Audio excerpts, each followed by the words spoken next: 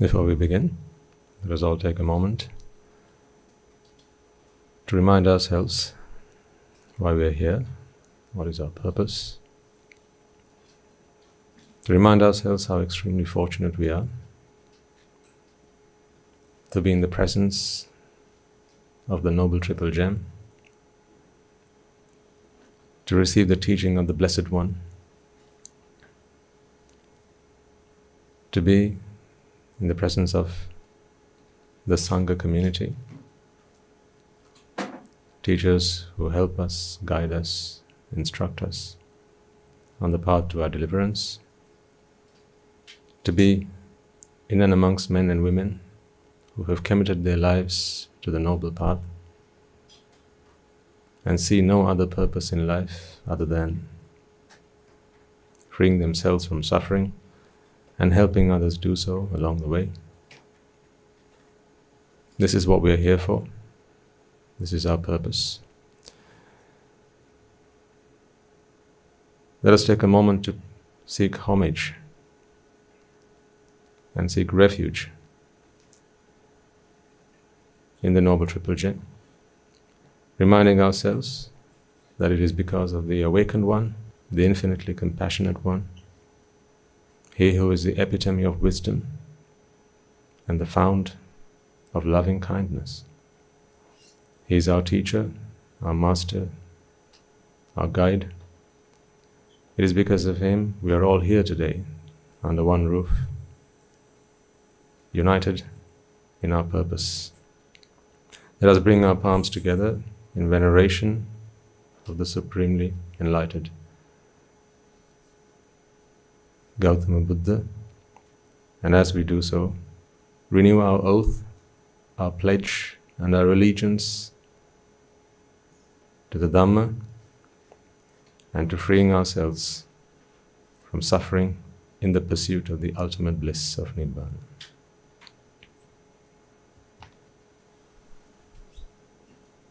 Namo tassa bhagavato arahato samma sambuddhassa.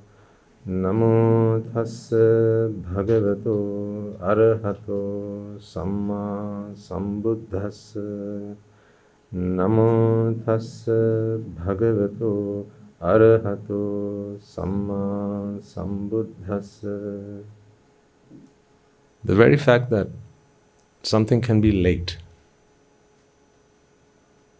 is evidence, is it not, that nothing is time-bound.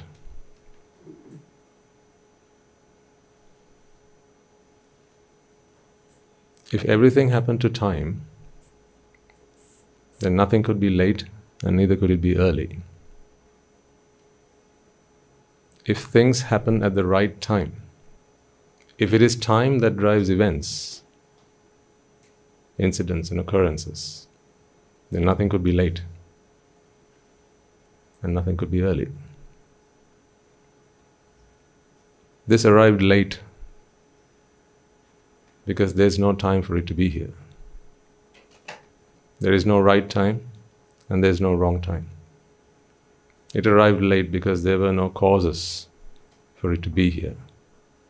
If I said at the right time, again, I speak falsehood.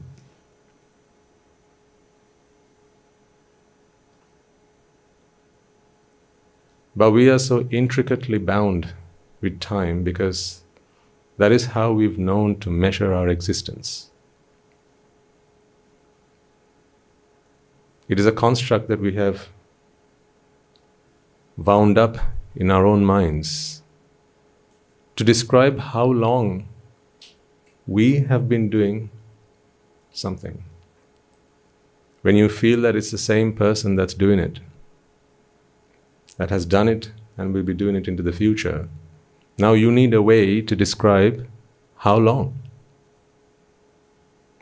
So when you have a way to describe something in terms of time, now you can also go on to say whether something happens on time, before time, after the right time.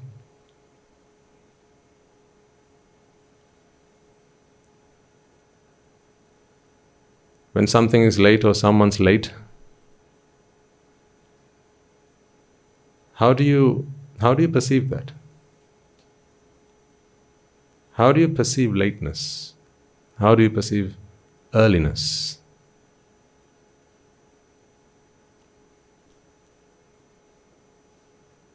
Why is it that you can say that something's late, but someone else will say, no, it was bang on time?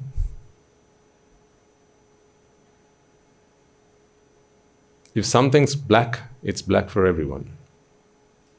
Whereas if something's white, it's white for everyone. Even the colorblinded. But when something's late, it's late for only those who believe it's late. And when something's early, it's early for those who perceive it as being early. And when something's on time, again, the same thing goes.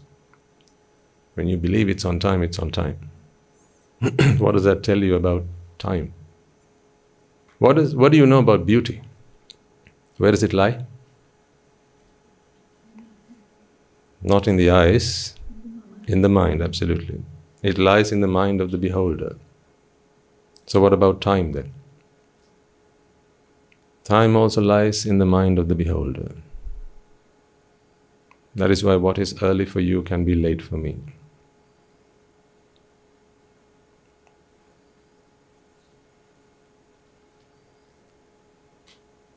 But we don't feel that we can exist without time, can we? All the time, see? All the time you're looking at the clock, watching the time pass by.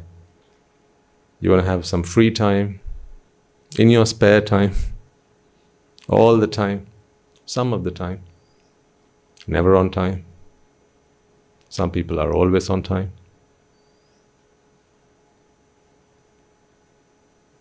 See what a wonderful concept we have contrived in our own minds that help us to be sane.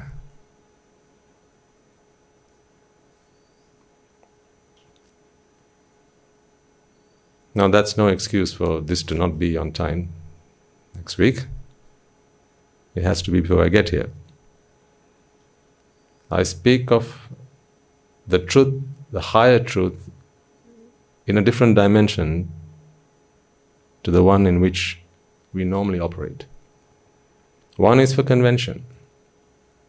Convention is for convenience, so that we can coexist, so that we can live comfortably. But that is one. But the absolute truth is something completely different. You have to step beyond the conventional truths to realize the absolute truth. It is not bound by time. That is why the truth is timeless.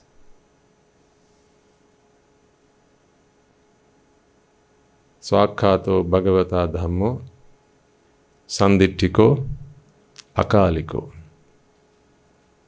The Buddha describes the Dhamma as being timeless. Of course, there is one interpretation of that, and that is, it was true when he first preached it. It was true even before then. And it will always be true. Yes, I take that, granted. But he speaks of the Dhamma. What liberty do you have to think that when he says Dhamma, he only means the Dhamma that he preached? Dhamma is everything.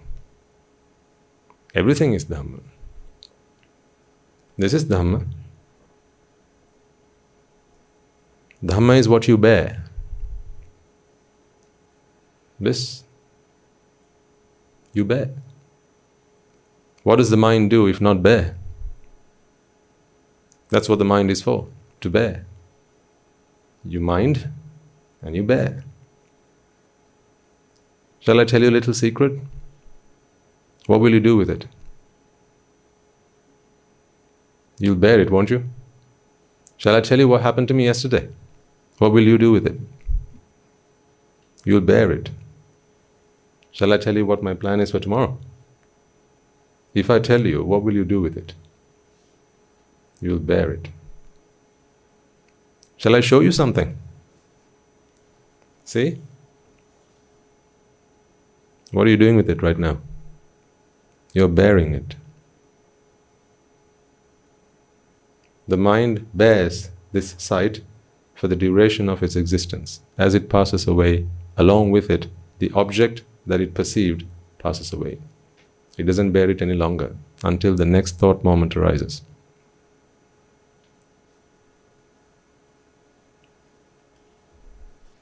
Too heavy right at the beginning?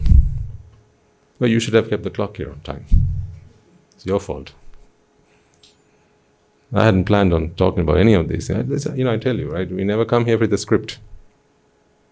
Whatever the mind bears, the mind then perceives it through the lens of Dhamma. And then I just start speaking.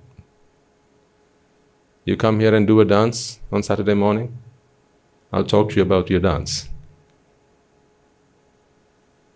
You come here and sing a song, I'll talk to you about that. Because there's no set agenda for these sermons. Because Dhamma is not for that. The Dhamma is what you bear. So if this is what the I bore, in fact, the mind bore, then that is what we need to see through the Dhamma. That's it. This is why our practice of the Dhamma, ladies and gentlemen, is very practical. We don't isolate ourselves anywhere. We are out there. We are here. Nibbana has to happen in the present moment. Nibbana is not a promise for tomorrow. Because tomorrow is not timeless. Tomorrow happens in the sequence of time. So I can't promise you a Nibbana tomorrow. If I did, I'm not speaking to you about Nibbana. Nibbana is what happens now. Nibbana is how you bear, how you perceive, through insight, what the mind bears. That is what Nibbana is.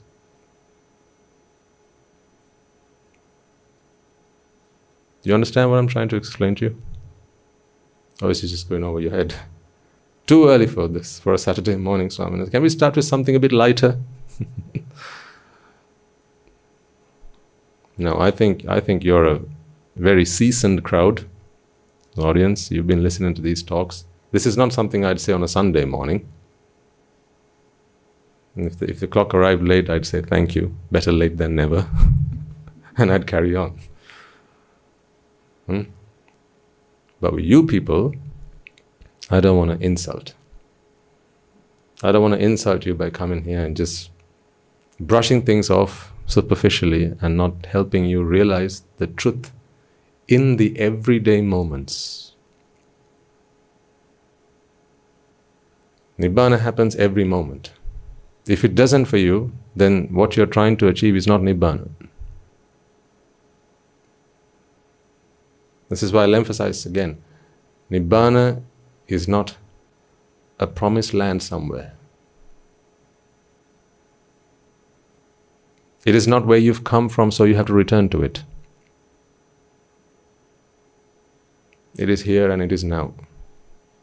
That is what people talk about, awareness or mindfulness. If you are mindfully aware, insightfully about what the mind bears, that is Nibbana. But you have to be mindfully aware, not just being mindful. You have to be aware insightfully.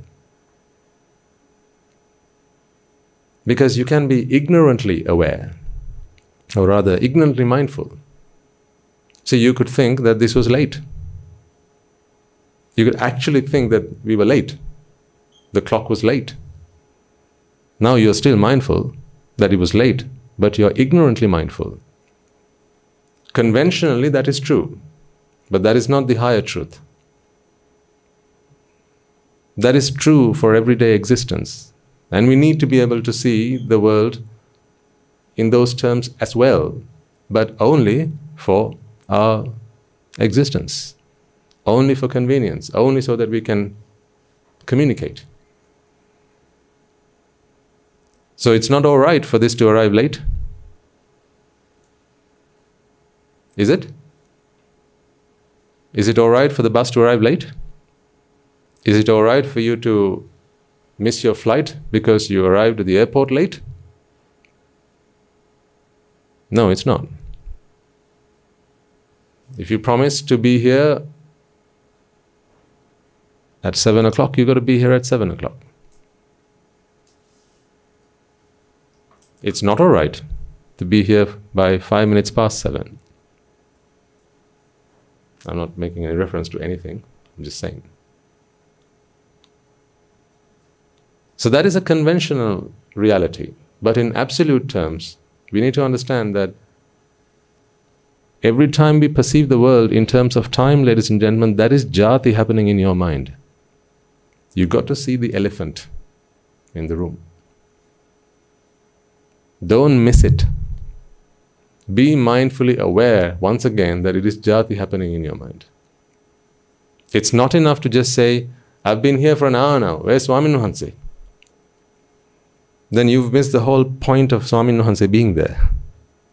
Perhaps Swami Nuhanse was an hour late to teach you a lesson. If you look at life insightfully, everything is a teacher. The autumn leaves as they fall off the trees are teachers. Don't miss them.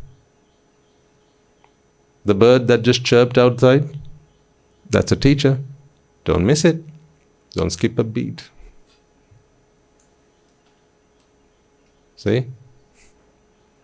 It's giving you lessons. Don't miss it. It's giving you something to bear and asking you, how did you bear me? Did you bear me insightfully or did you bear me ignorantly? It just gave you Nibbana. The question is whether you did Nibbana or you did Bana.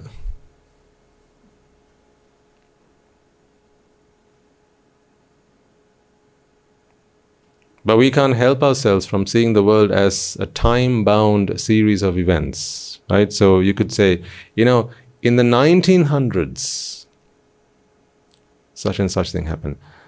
1 billion years ago, or even light years ago, the Big Bang happened. That's when everything started. 1 billion years ago. And 1 billion years from now, the sun would engulf the earth and everything as we know it will perish. When will that happen?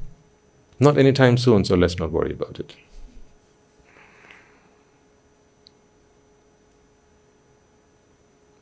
See, when we put things on the scale of time, it helps us to make our minds up and be comfortable about it. What if I told you that you'd still be around then? That is why people fear the future. Did you know that fossil fuels will be running out in 50 years' time? What? We won't have air cons?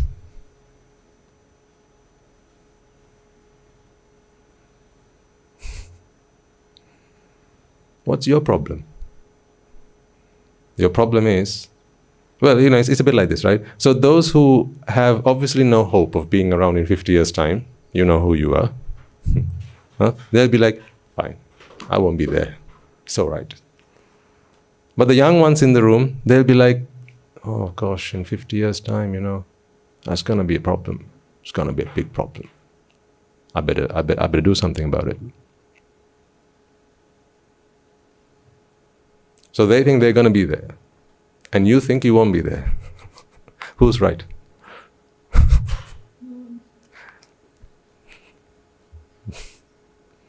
Some of you will think you'll be there to experience and witness this happening, and you'll be affected by it. And others think, I won't be there. I'll be dead by then. Because you see the world through the lens of time. And you say, I'll be dead by then. So I won't be there from there on. Even if you believed in reincarnation, you'd still say, that's somebody else, it's not me. It's somebody else. And so what's the problem? So I've heard people say, what's the point? What's the problem in going to hell, Swami? And I say, it's not me anyway. Heard people say that. So then what's the problem you're suffering right now then? is a question I have to ask them in return. What's the problem with you suffering right now then?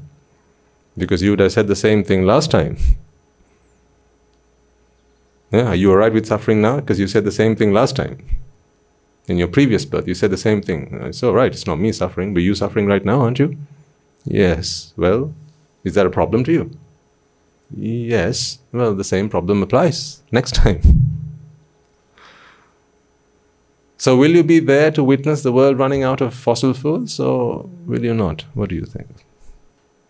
Yes or no? Oh, am I asking the wrong question?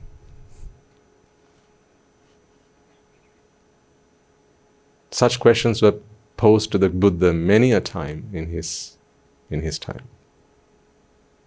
Many a time in his time. When was his time? 2,500 long years ago, when he roamed the surface of the earth. When did the Buddha roam the surface of the earth? 2,500 years ago.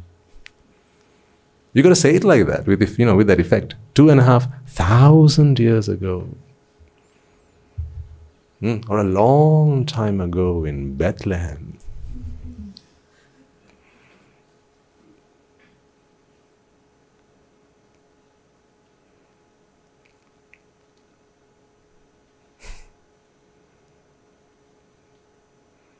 There's a nice effect to it, isn't there? It's like you are relating a story. Everybody likes a story. You enjoy listening to a story. You enjoy listening to what happened in the past. You enjoy listening to what might happen in the future. All because you experience that you are an identity on a timeline. You enjoy talking about your past. When I was a kid, we didn't have the things that you had. You'll find yourselves telling your children. Children, your parents say that? Yeah, all the time, right? Yeah. When I was your age, we didn't have the bus, we didn't have the car to take us to school. We had to walk to school. You're so privileged now. So privileges have come with time. So that gives children the hope that, well, just allow enough time to pass by and we'll have more privileges. So they look forward to privileges. In fact, they look forward to time. See, we are trapped in this perception of time. That is why things are late for you. That is why things are early for you. And not just that, that's why things are on time for you. When something happens on time, how do you feel? If it is the time. So, what is the meaning of something happening on time? It is when you expect it to happen. Listen, right on time. And say when you're late for something, right? When you know you're late for something, how does that make you feel? Guilty? Makes you feel guilty? So sometimes, you creep into the room, hiding, lowering your head, hoping no one catches you. Maybe it's a seminar hall, right? Someone's doing a talk, giving a talk, and you just creep into the room. Maybe it's a classroom. And the teacher goes, "Oh, good evening. Nice of you to turn up."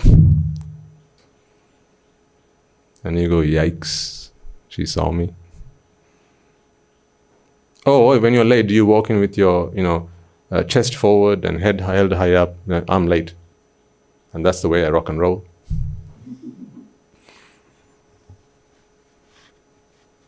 No, it's an embarrassment, isn't it? See what time has done for you? Or done to you, rather? It gives you embarrassment. Is that a positive feeling? No. It's not right for a mind to feel embarrassed. Minds aren't meant to feel embarrassed. We'll talk about that another day. But I'm talking about time specifically today. Or when you're on time, you feel really good about yourself. Maybe you're before time. Then you feel really good about yourself. See, I've come on time before everybody else turned up. That's the way I rock and roll. I'm always early. And they say, better 3 hours early than a minute late.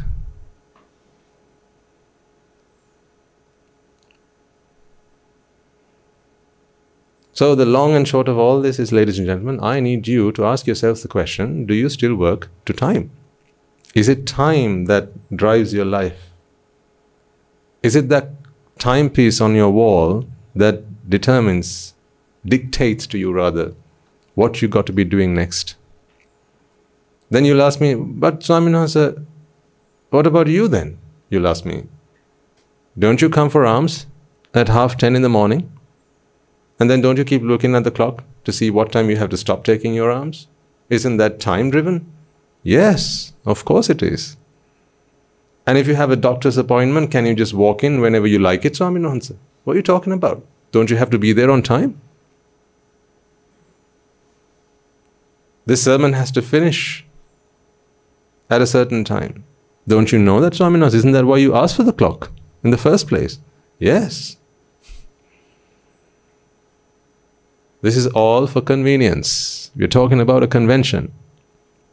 Let the convention be. Let's live by the conventions. Let's live by the convention. But let's not become the convention.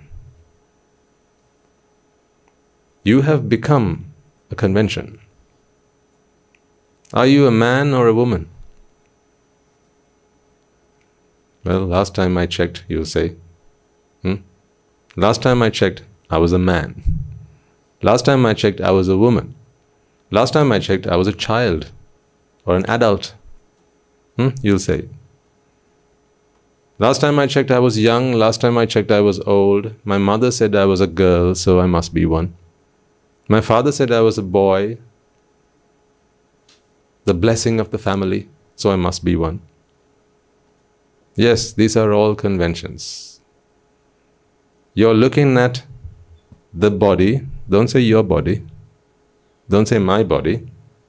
It's just a body. You look at a body and go, this is the body of a man, this is the body of a woman. What you can't help doing is perceiving that you are speaking of yourself. That's why you feel you are a man and you are a woman. What part of you is actually manly? What part of you is womanly? Again, you have been entrapped in convention. I'm trying to get you to transcend that. Step outside of that. Live in convention, but don't become the convention. The problem is you don't just live by convention, you have become the convention. You have to become the absolute. For that, you have to start to see the world in absolute terms. When the Buddha was asked, what are the absolute truths? What did he say? Man, woman and child?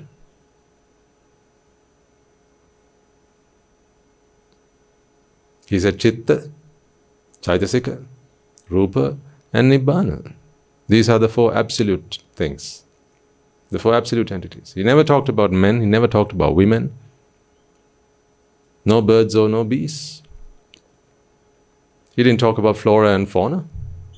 He didn't talk about any of those things. He said, Chitta, Chaitasika, Rupa and Nibbana. These are the absolute things. But you recognize that you are a man, you recognize that you are a woman. You recognize that in this birth I've always been a woman, or in this birth I've always been a man. Hopefully in my next birth I can become someone else, if that is what your ambition or dream is. Maybe in the next birth I can become a deva, perhaps a Brahma. See? Perhaps in this birth I can become an arahant. Keep thinking like that and you'll never become one. You can't become an arahant. That's because you are an arahant. No? You know how we say, right? By the power of these merits, may this land be blessed by 100,000 arahants. I can do that right now.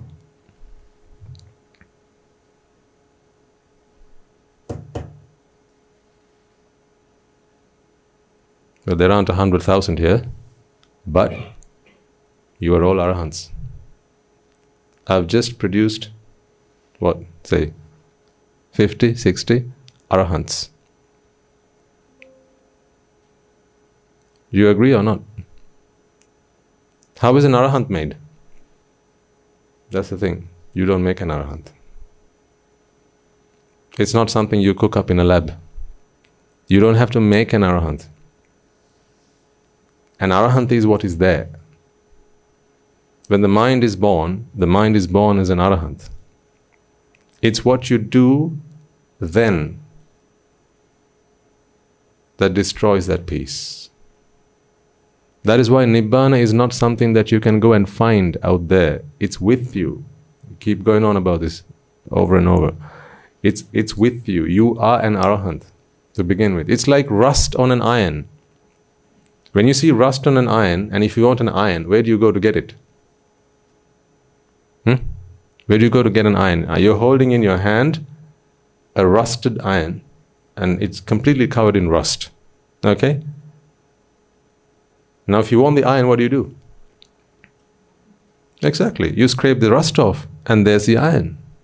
You don't need to go anywhere to get the iron. It's there. You're holding it. The thing is, you're holding something more than the iron. That's all. But isn't the iron there? It's there. In the same way, ladies and gentlemen, I need you to understand that you are all arahants. But you become convention in your mind. You allow yourself to become convention. You embrace convention. So do we completely discard convention? Once again, let's be clear. Let's be absolutely clear about this. I don't want you to walk out of here like zombies, thinking, I'm just a mind. Yeah, you are. But then don't go bumping into rubber trees. I'm just a mind, so I can't bump into things, right? So I just keep walking. Be careful, there's a pond out there. You might fall into that. You go, I can't fall into things because I'm just a mind. I can't bump into things because I'm just a mind, right? Then you don't need to eat. You don't need to sleep. You don't need to breathe. You don't need to do any of those things.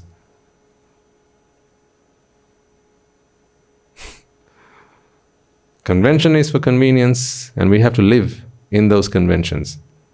But don't become the convention. Live the convention, but recognize. It's like, say you were a spy. If you were a spy, how would you behave? Like, say you are spying for a king in a foreign kingdom. How would you behave when you're in the foreign kingdom? You'd behave like one of them, wouldn't you? But what would you also know? That you are not one of them. You haven't become them, have you? You're just with them, but you haven't become them. Your loyalty is not to the new king. Your loyalty is to your king. But when the other king, when the enemy king walks in, don't you stand and pay your respect? Because what would happen if you didn't? You'd have to answer with your head. Yeah? So you'd have to stand. You'd have to pay your respect. You'd have to greet the king, and you'd have to say, Your Majesty, Sire. But your loyalty is not to that king, your loyalty is to your king. Now, in much the same way, when you live life, live by convention. When we walk out, when we go out, when we have to leave the monastery, we live by convention. Now, at the monastery, we have our food in an alms bowl. But there will be occasions where sometimes they offer us food on a plate. And that's perfectly fine. If at that point I go, no, I'm a monk. I'm a monk who lives in a monastery. I can only have my food in my alms bowl. Take that away. Bring it in an alms bowl. By the time they find an alms bowl, I'd be dead. Imagine I got stuck in the desert. If I got stuck in the desert and no one took my alms bowl, or the cargo went missing, now all I've got is a plate. They serve it to me on a leaf. Now, if I can't eat that on a leaf or on a bark of wood, right, what would happen? I wouldn't live another day to become who I really want to become. So that would be foolish. In the Buddha's rule of code of conduct, he sets down precisely some of the things that we have to do when we're out and about. How we walk, how we talk, how we observe, how we look. Look at other things, look at other people. All of these things, how we sit, how we stand. All of these things, the Buddha has laid down in very clearly. This is what we call the code of conduct. Because there are conventions that we have to comply with. So the Buddha who expounded the absolute truths, he himself teaches us, you got to live by convention. I say this because there have been occasions where some people have been a bit too silly and they begin to start living by, actually start becoming convention. I've had people, you wouldn't believe me. Honestly, I've had people who've come to me and said, now Swaminatha, I don't see the things I used to see. I don't see walls. I don't see trees. I don't see my wife. I think I have attained Nibbana. I go, oh God, where did it all go wrong, sir? This has happened. I'm not making this up. It's happened. So please don't become one of them. You are an arahant, so your task is not to become an arahant. Your task is to allow that arahant to surface. It is oppressed. It is suppressed. Don't allow. You have the arahant within you which is suppressed. You just need that arahant to rise up. That's all. It's like the rust that covers the iron. Remove the rust, wash it away, brush it away, and you have the iron. In the same way, it is the defilements that suppresses the arahant within you. And why is that? It's because you have become convention.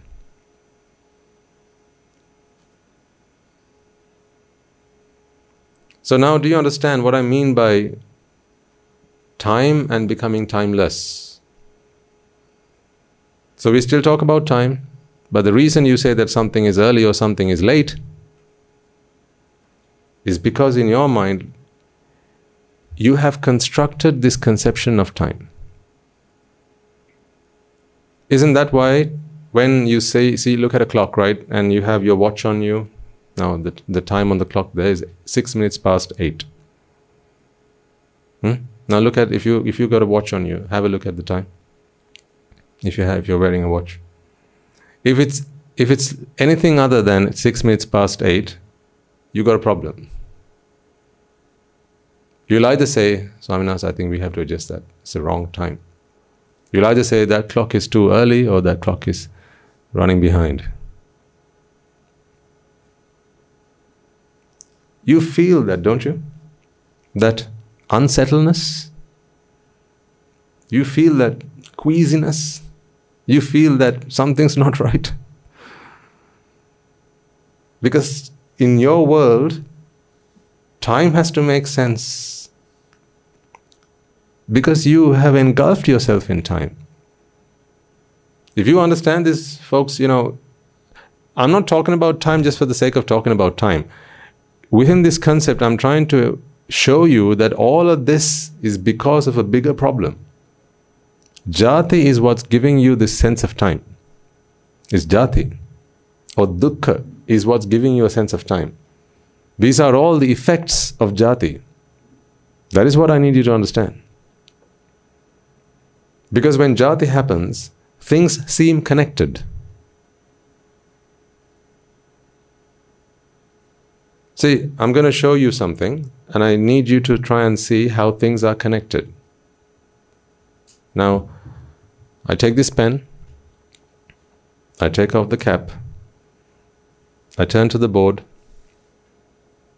I write something, I take the pen back again, put the lid back on, and put the pen in the holder. What happened? As you perceived it, try and relate what happened. Now let me try and relate it to you, and you see how far you are off from that. Okay? Swamin Wahanse took a pen out of the pen holder, he took the cap off, he drew something on the board, put the cap back on, and put the pen back in the holder. Isn't that what happened? That's how you perceive it. So now if I asked you, let's put those events on the board. Okay?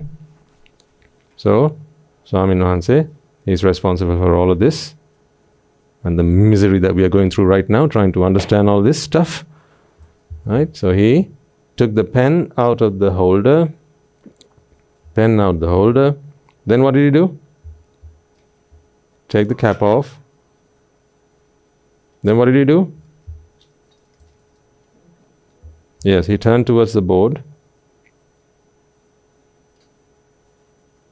Then what did he do? He drew something. And then what did he do? He turned back round. Then put the cap back on. And then put the pen back in the holder. Yeah? So how many steps? 1, 2, 3, 4, 5, 6, and 7. In which order? In that order.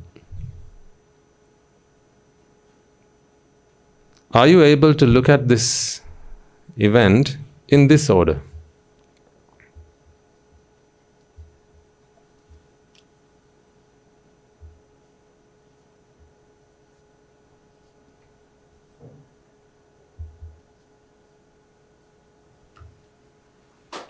What if I told you, here's what happened.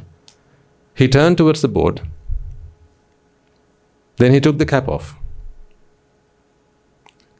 and then he drew something on the board. After that, he took the pen out of the holder. What he did then soon after that was turned around, then he put the pen back in the holder, and he put the cap back on.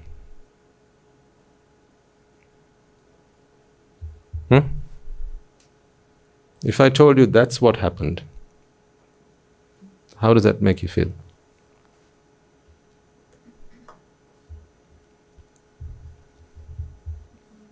It's all wrong, yes. Of course it's all wrong. No, don't say that, don't say that. It's all wrong. That cannot be what happened. It's all jumbled up. That's not how it happened.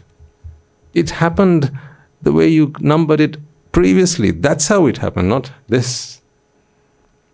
Do you know why you feel looking at this so unsettling and so uneasy? It's because you are time bound. In your mind, events take place on a timeline. So you can't look at events as discrete events. They have to make sense on a timeline. That's why if I said, let me tell you a story. Once upon a time, Swamin Wahanse drew something on the board. And then he turned towards the board. And you know what he did then? He took the cap off. And soon after, he took the pen out of the holder. You'll be like, that's not a story, Swamin Wahanse. That makes no sense. How can that be a story? It makes no sense. Where's the sequence? See, you can't look at things as discrete, isolated events. They all have to make sense one after the other, after the other, after the other. And that is because you are time bound. The world have to make sense as you look at it through the lens of time, doesn't it? So now you will say, this is out of sequence. Now, again, conventionally, you need this sequence. I'm not talking about convention now, so please step out of convention. While we are here under this roof, we don't talk convention. Well, we do sometimes. And I say, be a nice person, help other people, be gentle, be kind. That is convention. Whereas in absolute terms, there is no such thing. All there is energy and the flow of energy. But to attain to that insight, to attain to that wisdom, you need to be a conventionally good person. Conventionally, you have to be a good person. In other words, you can't go from being a bad person to a great person.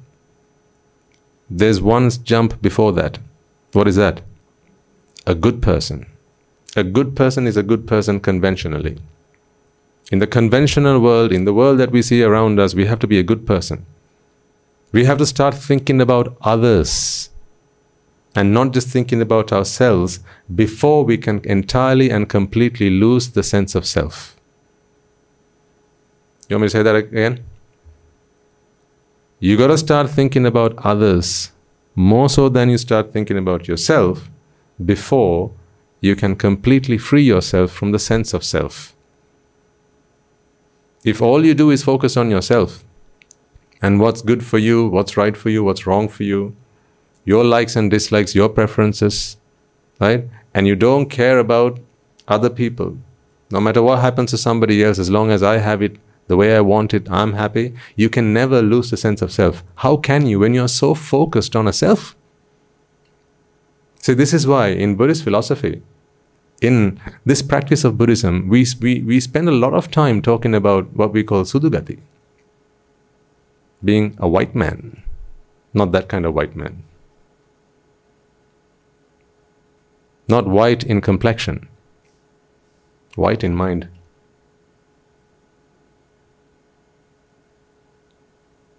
Pure, good. Goodness have to precede greatness. That is why you have to have good after bad, and then after that you come to greatness. Right? So this is why we have Dakkinayo, where you offer alms, where you give. This is an opportunity for you to engage in charity. That is why when you're here, you look after each other. That is why when you're here, you offer your seat to somebody else. What difference does it make? See, if you don't understand that part of it, then and you jump directly from bad to great, or at least if you try to make that jump, you'll start to ask questions like, well, what's the point of anything? If nothing exists, if all there is just a perception, what's the point of doing anything? Why do I respect my parents? Why do I look after them? What's so bad about killing? You'll even go that far. What's so wrong with stealing? After all, if nothing belongs to anybody, then what's so wrong with stealing? See, isn't that a fundamentally wrong question to ask? If nothing belongs to anybody, what's the point of what's so wrong with stealing? What is stealing? Taking something that belongs to somebody else without their permission, right? So someone asks the question, if nothing belongs to anybody, what's so wrong with stealing? Let me steal. They've based themselves in the understanding that there is such a thing as things that belong to people, and then they say, what's the point? What's so wrong with stealing if nothing belongs to anybody? You can't say, you can't say those two things in the same sentence. They are mutually exclusive. You can't say something belongs to somebody, so what's the problem with me taking it if nothing belongs to anybody? Make sense? So, I'm sharing this with you because I need you. I want to make sure that those who come here to our monastery and listen to these talks, right, you take the right path. It's very easy to sway from this path and fall into various traps, because there are people who will tell you otherwise. There are people who will tell you, there's no such thing as good and bad. Just live your life as you like. Just live your life by animalistic instincts. They might tell you that. Don't fall into those traps. I wouldn't take that class if I were you. Then you fall into the mithya ditti, wrong views, the 10 wrong views. In the Buddha's words, if you are someone who is steadfast in the 10 wrong views, then there is absolutely no hope for you. Goodness has to precede greatness. Never forget that. So, let's come back to convention again. Conventionally, this sequence that I have numbered here is completely and utterly out of place. This numbering does not work. But see if you can just look at events as discrete events, which is how they really are. Just look at this and look at nothing else. Look at what is above the line and ignore all of this. Pen out of the holder. That's fine, isn't it? Pen out of the holder, that's fine, yeah. Okay. Now, just focus on the one that I'm drawing the line under, okay? Turn towards the board. That's fine, isn't it? As an event, a discrete event, that's fine. Turn towards the board. What's wrong with that? There's nothing wrong with that. Then I say, let's take another one. Take cap off. As a discrete event, what's wrong with that? Nothing wrong with that. When does it become a problem? When you try to slot it in its rightful place. In other words, when you try to fit these things on the timeline, now they have to have a particular order in which they have to happen. So much so that if they don't come in the right sequence, you feel that something's wrong. I agree, you can't write before you take the cap off. I'm not talking about that. Physically, you have the cap has to come off, and then only can you write. Agreed. I'm not talking about that.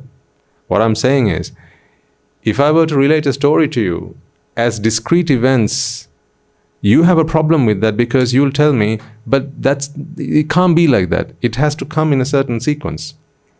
And that is because you look at the world through the lens of time.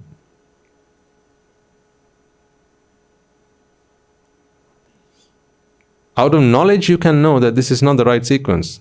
But you also feel a sense that it's not right. This is wrong. Because in your story, it's all jumbled up. That makes you feel very uncomfortable. I'm talking about that feeling. When you perceive the world as events that happen on a timeline or a storyline.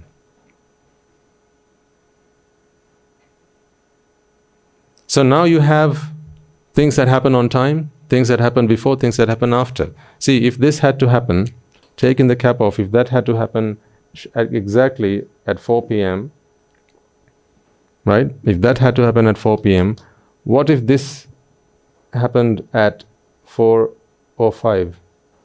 Now, of course, this can't happen at 4 p.m. Yeah, if this happened at 4:05, then this can't happen at 4 p.m. So this will have to happen at least maybe a minute past that. So now you'll say, well, you see, we are late. I wanted to do this at 4, but now I've got to do it at 6 minutes past 4. Why? Because you were 5 minutes late. Or you were 4 minutes late.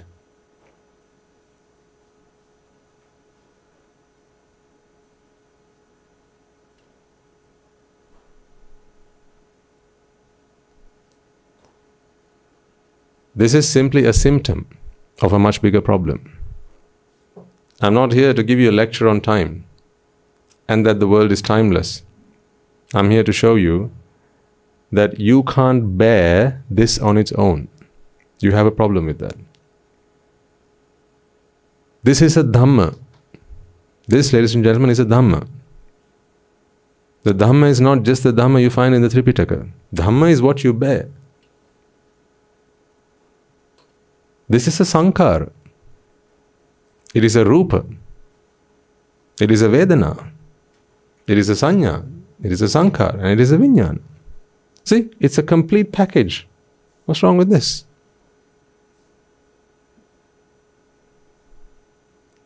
And a mind unit, can in fact do this. Imagine if you only needed one chitta to perform this action. Right?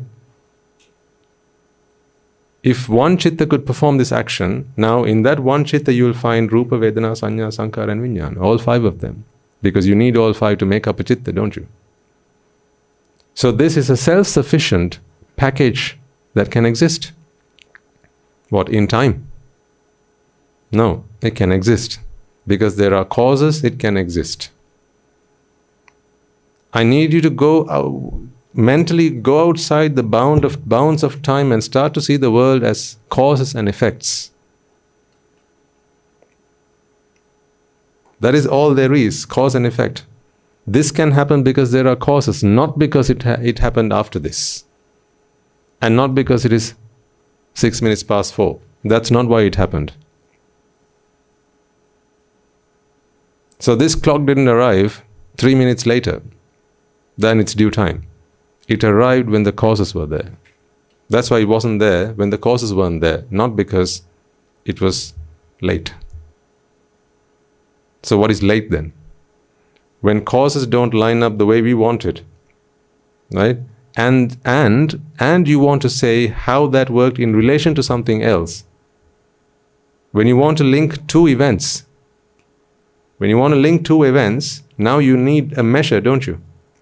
Yeah, it's like if you wanted these two things to always be together, what might you need? When you pull on this, this has to come along with it. What might you need? Maybe a bit of string to tie them together. Maybe a rubber band that can go, an elastic band to go around this. Yeah? So to keep it together, that is bhana. That is your bhana. Bhana is like the yoke that keep the two oxen together. That's the bhana. If you can see things as discrete events, that is nibbana. But in your world, when events happen, if they happen to happen, they have to happen in sequence, not conventionally, but I'm talking about in absolute terms. If events have to happen in sequence, and if this has to come after this, in other words, when you pull on this, this has to come along with it. Now, these two events are tied together. Nothing ties them together except your perception of that. So now, for that to happen, you put this on a timeline. Then, when you pull this, and this doesn't come with it, you say this is late. If when you pull on this, this also comes along with it, you say, they're on time. If this moves before you pull on this, you say this is early. See? You're talking about one event in relation to another. Who gave you the authority or the liberty to relate two events to one another? When they're all discrete events, what gives you the authority, the liberty to link two events together? You know, when this chitta does this, okay, the chitta that does this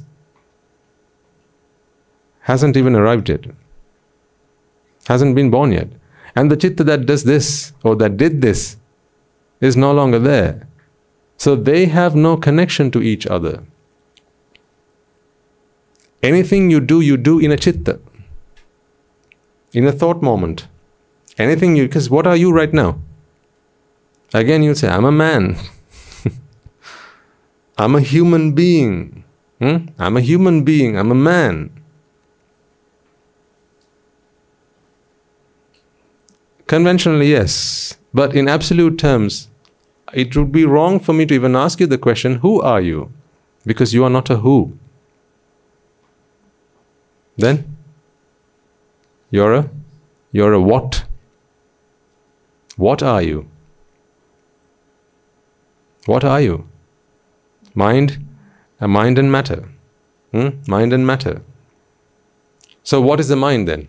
Let's leave matter to a side for a second. What is the mind then? A mind is an aggregation of rupa, an instance of rupa, an instance of vedana, instance of sanya, sankhara, and vijnana. Just, just an instance. That's it. In one instance, that's a mind moment. That's all you are. But you don't feel that way. You feel, in fact, that you walked into this room an hour ago and you'll be here for the foreseeable future, right? And then you'll have the sermon in the evening. You have to go home later on today and you have all these things to do. This is because discrete events you'd wrap up in this wrapper of time. Because you feel that you are connected to the future. You feel that you are connected to your past. Actually, what happened were discrete events. But you can't leave it at discrete events. They have to have a connection to each other. That connection is your bhana.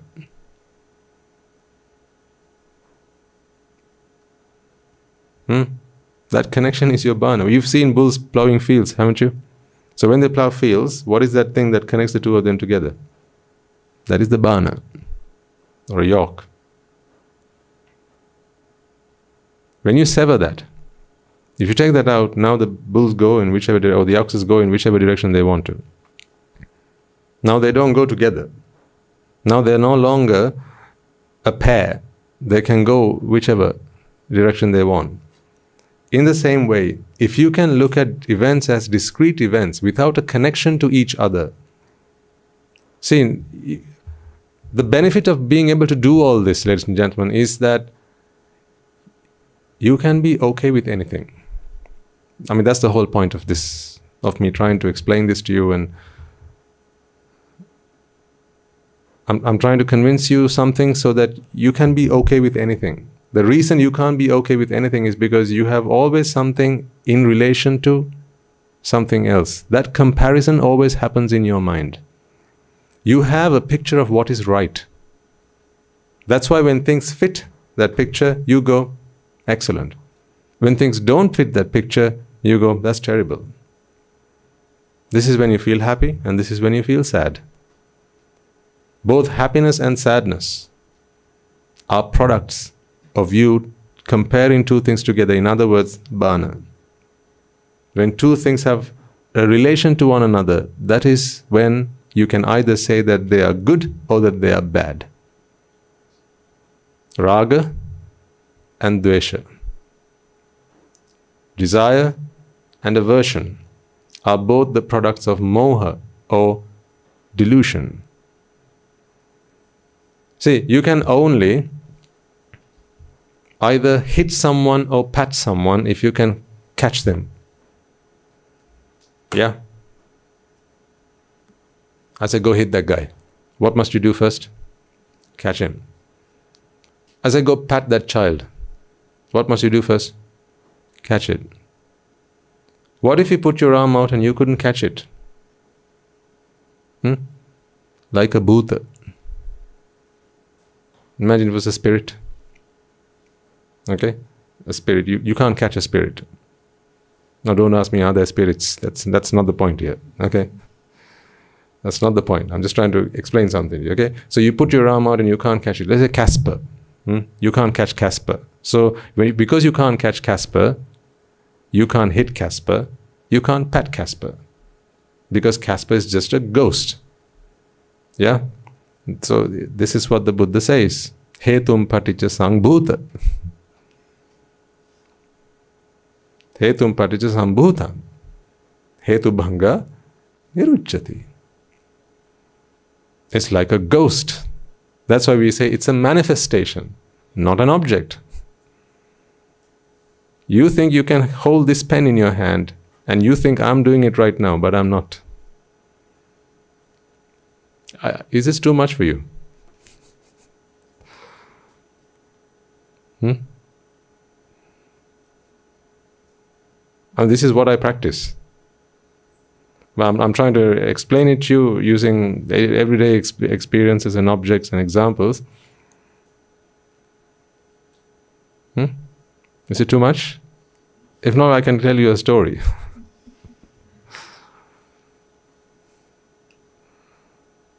You see, the thing is this, right? Whether you are a monk or a layperson, if you understand this, you'll be free. If you don't, you'll suffer. Because you'll always look to catch this, either to pat it or to hit it. That's why you have raga and you have dvesha. That's why you can't stop loving and hating. That's why you feel that you are attached to things. Excuse me. You like things and you dislike things because you see things. That's why. You are friends and you are enemies because you see people. But there are no people to see. Again, I mean in absolute terms. There are no pens to hold in your hand. There is no friend to catch and hit. nor is there a friend to hold and pat. These are all creations of your own perception. So you can't escape from desire and aversion for as long as you have delusion. Delusion is purely based in ignorance. That is why I'm trying to share this knowledge with you, so that you are free from your delusion. And you begin to see the light.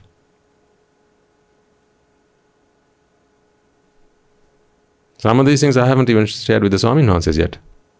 That's why I'm wondering whether this is a bit too much. So as we practice, the Dhamma starts to flow, and some of this I've not heard before. So thank you for coming here today. I never thought I'd explain time in those terms. Thanks to the whoever made sure that the clock was not here on time. I mean, this is like a perahara. This is a display. I don't know what I'm going to be seeing today. Now, just like you don't know what Swaminathan is going to talk about today, right? Neither do I. I just come here and bear, just as you do. You bear sights, I bear sights. You bear sounds, I bear sounds. You bear smells, I bear smells. You bear sensation, and so do I. Touch, and so do I. If there is a difference between you and I, the only difference is I bear insightfully.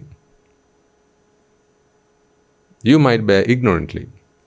To whatever degree of insight you have, you can bear it to that extent. I don't say I bear everything fully insightfully. My practice is that. So that eventually I can bear the whole world completely insightfully, through wisdom and wisdom alone. If you can't see this pen, folks, you can't be against it and you can't be with it. You have to see the pen first. If you see the pen, that's a problem. That's why you love your child, because you see a child there. That's why you don't like or you dislike the child that hit your child, because you see a child that hit your child. What there is simply an aggregation of Rupa, Vedana, Sanya, Sankhara and Vijnana. Conventionally, yes, there is a child, but that is only for convenience, so that there's a form that you can fill when asked, who is this child's parents? My child. You can't say that's just Rupa, Vedana, Sanya, Sankhara, Vijnana. They don't take that as an answer. No, because imagine, right? There's a few of us who understand the world in absolute terms, and there's the vast majority who don't. They're trapped in the ocean of ignorance that is jati. They live and breathe in jati. So imagine if they and us, try to talk the same language. They can never see the world as we do. So it is down to us to look at the world as they do. You see the 5 fingers on my hand? Can you ask the thumb to reach the middle finger? Thumb here, go reach the middle finger without the middle finger coming down to you. Can it? No, because every time it moves up, what happens to the middle finger? I'm actually not raising my hand up. I'm only just lifting my middle finger up. Sorry, my thumb up. What else is happening? The other fingers keep moving up. So there's only one way in which these 2 fingers can come into contact. This finger has to come and reach down this finger, because it knows where he was before. That's why. This guy knows that before I got here, I was down here. He was down here. And then I got here, and then I got here, and then I got here, and now I'm here. And there are others still coming along on this journey. So it's down to those who have gone beyond us and above us and further than us to come back and hold our hands and take us forward. That is what our teachers do. Our teachers help us to see the world as they do. That is what the Buddha did. He helped us to see the world as he did. Now, he didn't change anything outside.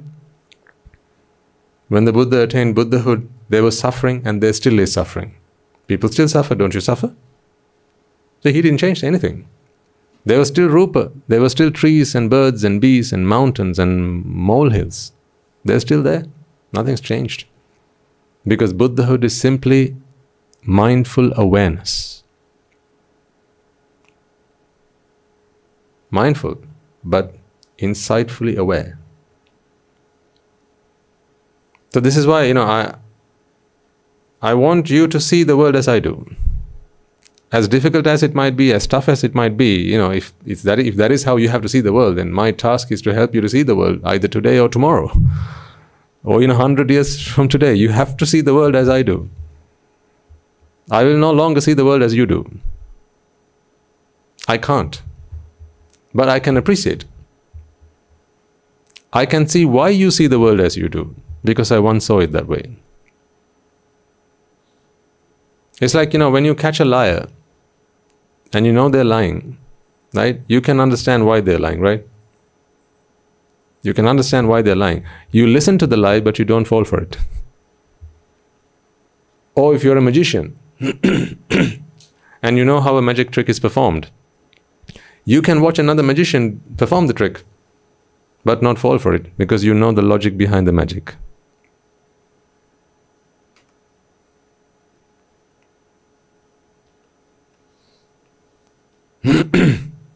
So whether this is tough or this is easy, this is where we need to go. But it's not so difficult. If it was, I wouldn't be able to understand it. Trust me. But this is a journey that I've taken. Merits help me every step of the way. My teacher helps me every step of the way. And thinking about others before oneself helps me every step of the way. I was actually talking about my own teacher, Guru Swami Mahanse. So the Dhamma is our teacher for all of us, absolutely. The Dhamma was the Buddha's teacher. But I need my teacher to explain things to me, just as I'm doing with you.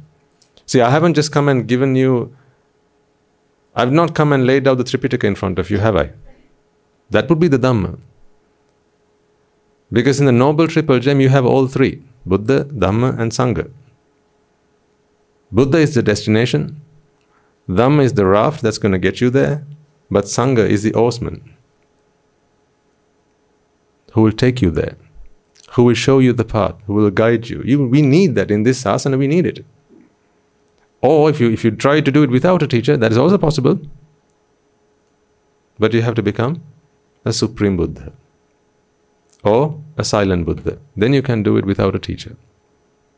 So that is, you have to discover it by yourself. Then you just need merits. But how much merits? I can't imagine how much merits. You need all that. So I don't believe I've got that much merits, but what I do believe is I have enough merits to find myself a good teacher. I have enough merits to be able to understand the Dhamma, and what I'm doing right now is helping you see what I have seen. Therefore, what you give is what you'll get. Help as many people get what they need, and you will get what you need. Sir?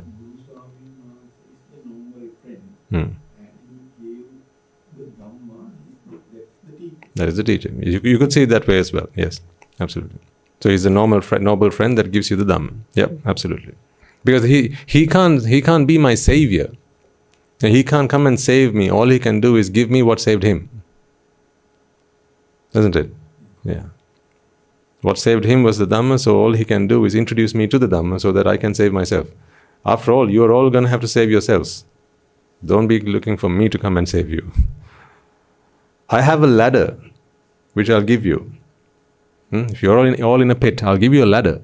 Use it and climb up. Climb out of the pit that you're in. I can't come down and hold you by your hand and take you up.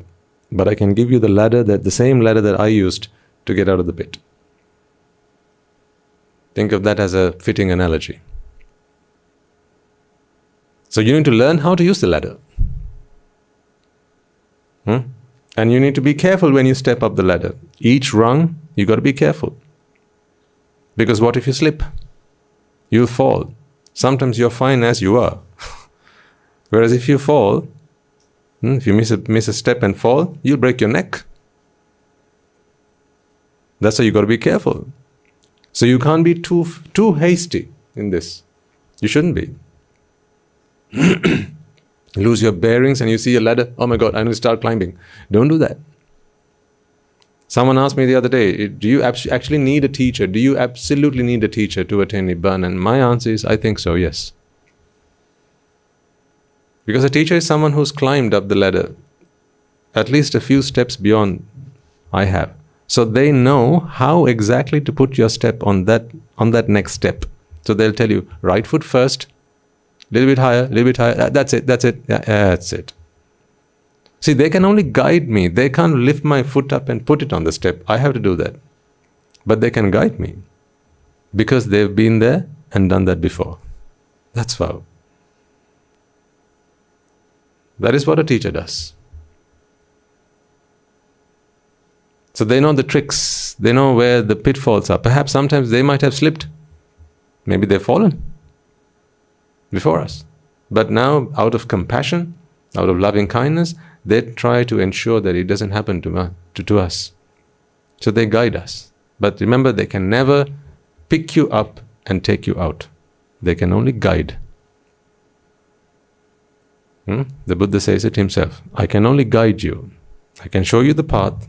I can give you instructions, but you have to do it yourself. I can't do it on your behalf. The reason you come here every day, ladies and gentlemen, is because you know that I can't do it on your behalf. Otherwise, why would you have to come here? You know that your being here is important for your salvation, don't you? You know that your coming here is important for your salvation, don't you? If I could do it for you, you stay at home, I'll do it for you. Don't you think if I could, I wouldn't? If I go around the city looking for people who need to offer alms so that they can be free from their plight, so that they can be free from their miserable lives, don't you think I would come and do it for you if I could? You stay at home, I'll do it for you, don't worry. Send me a check by post. Nibbana doesn't work like that. I can do your homework for you, but I can't learn math for you. Understand that? If you've got maths to learn, I can't learn it on your behalf, but I can do your homework for you. And you can present it to your teacher and say, teacher, see, I've done my homework. And the teacher will look at it and go, oh, nice, you've done all your homework. Brilliant. They'll be very impressed. But have you learned math? No. Can I do that on your behalf? No, you got to do that on your own. But I can do your homework for you. See, I'm doing your homework for you. I contemplate. I spend time thinking about the Dhamma. I live and breathe the Dhamma. 24 hours a day, 7 days a week. Every waking moment we contemplate on the Dhamma. Before I come here, I think about how can I simplify this further. Every day I think to myself, how can I simplify this? When I know Saturday is coming up, I think, last week was a bit heavy. How can I simplify it? How can I give it in even simpler terms? What other examples might I be able to share? These things I think about. Sometimes I look at your faces and go, no, they didn't get it. Your face says it all.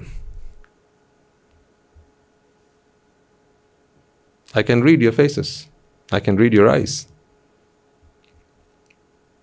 That's because you have enough merits for me to be able to do so. That's why.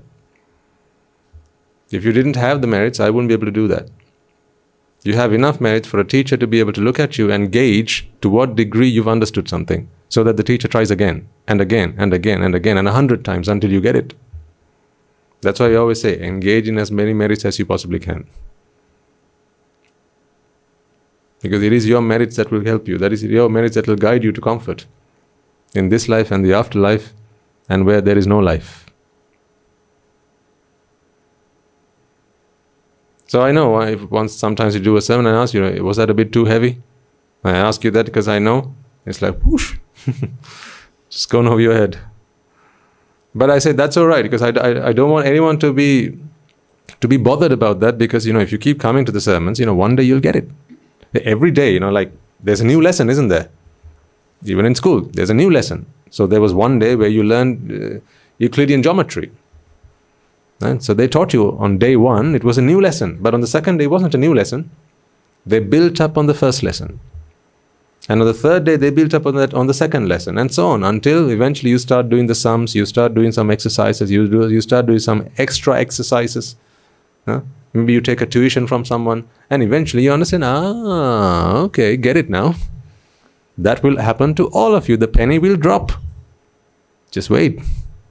You got to be in the right environment. That's the most important thing. I always go on about this. The most important thing is the environment. Environment is everything.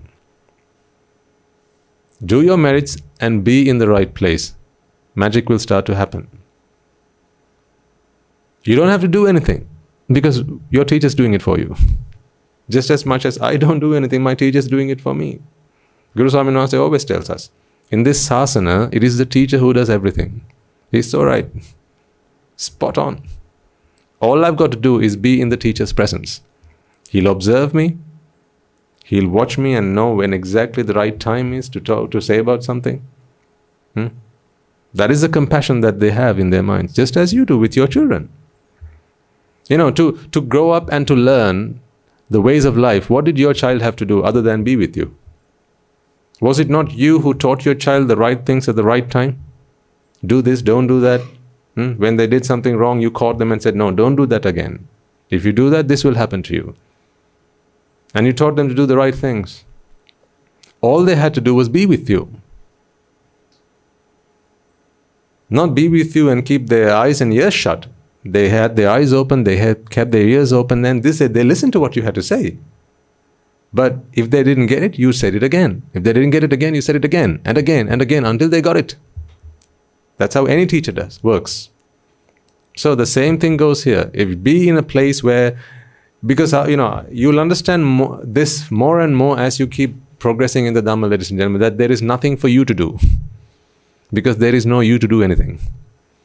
All that's happening right now, even whether you believe it or not, whether you feel you're attaining Nibbana or that Nibbana is happening to you, whether you accept it or not, what's really happening is your mind is in the right environment where it's being influenced. With each word I say, you're being influenced. If I took you and sat you in front of a TV, you're being influenced. If I gave you a newspaper and said, read that, you're being influenced. Whether you like it or not, you're being influenced. As a lie said 100 times becomes a truth.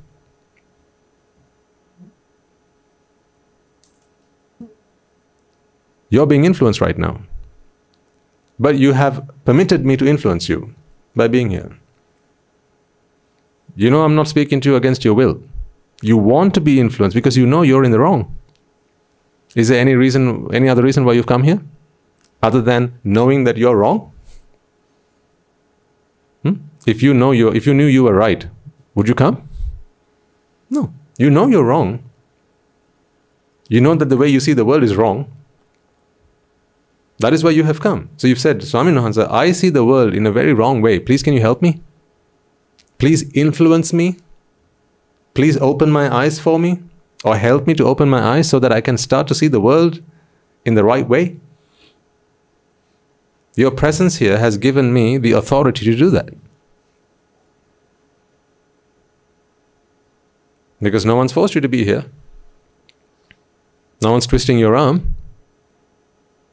Yeah, you get a free lunch out of it, but that's not why you're here.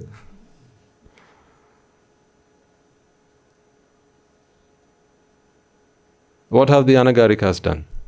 They've brought themselves and they've made themselves present here in this environment. How do you set a jelly? What does the jelly have to do for that? Besides allowing the environment to change it.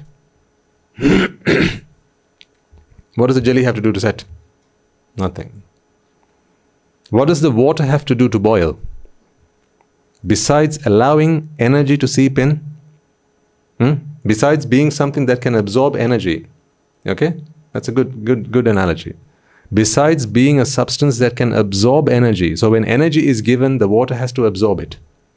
If it doesn't absorb it, it's never going to boil. Yeah? Just as if you're not going to absorb this, nothing's going to happen to you. But you won't be here if you're not willing to absorb, will you? Your presence here is a given that you want to absorb. That is why you bring yourselves here. Either on foot or on four wheels, you get here because you want to absorb this. So in fact, you've put yourself on the stove. Now it's down to the fire to boil you. So let the fire do what the fire has to do, and you do what you have to do. So you be here and be prepared to absorb. That is why I say, for open-minded people, if you're narrow-minded, if you're close, if you're shut, no, don't tell me what you have to tell me. I don't agree with any of that. It's nonsense. It's rubbish. Just, I don't believe that. Even before they've heard what I had to say. That's also okay. I mean, there are people who've been like that, and they've gone to the Buddha and said, no, Buddha, listen, I have something to tell you. Hear me out. So the Buddha patiently hears him out. And then the Buddha asks, have you said everything you have to say? Yes, I have. And what is your answer to that? He said, I would speak if only you were prepared to listen. Are you? Oh, fine. Oh, go on then. And then the Buddha speaks. And then he realizes that's what he should have done in the first place. Allow the greater man to speak. And him keep shut. But when you have something you want to get off your chest, you're not prepared to let the other man speak. You have to get it off your chest first, right? So sometimes there will be times where people have something they want to get off their chest. So we just let them get it. Okay, all right. Say what you have to say. In my life, there have been plenty of occasions, particularly as a monk, where sometimes people will come to us and they'll start to explain the Dhamma to us. They say, Swaminatha, I've understood something. Yes. So in the Paticcasamuppada, Swaminatha, right? You know how ignorance leads to abhisankara, right? So I've figured how it happens. Okay. So if you go deep into this abhisankara, Swaminatha, it's very complicated, Swaminatha, but I've got it. Just listen to me and you'll understand it too. All right. Go. So they'll give you War and Peace on that, and then they go, but Swaminatha, there's just one thing I can't work out, and it's really bothering me. There's just one thing I can't work out. How does that abhisankara then become the vijnana? Is it the same one or is it a different one? Is it the last one or the next one? That's the only problem I have, but the rest of it I've figured out. I'm all right with the rest of it. But this one, it really bothers me. It really annoys me. I have trouble sleeping at night, Swaminatha. And then I tell them, sir, I don't understand all that, but I don't have trouble sleeping at night.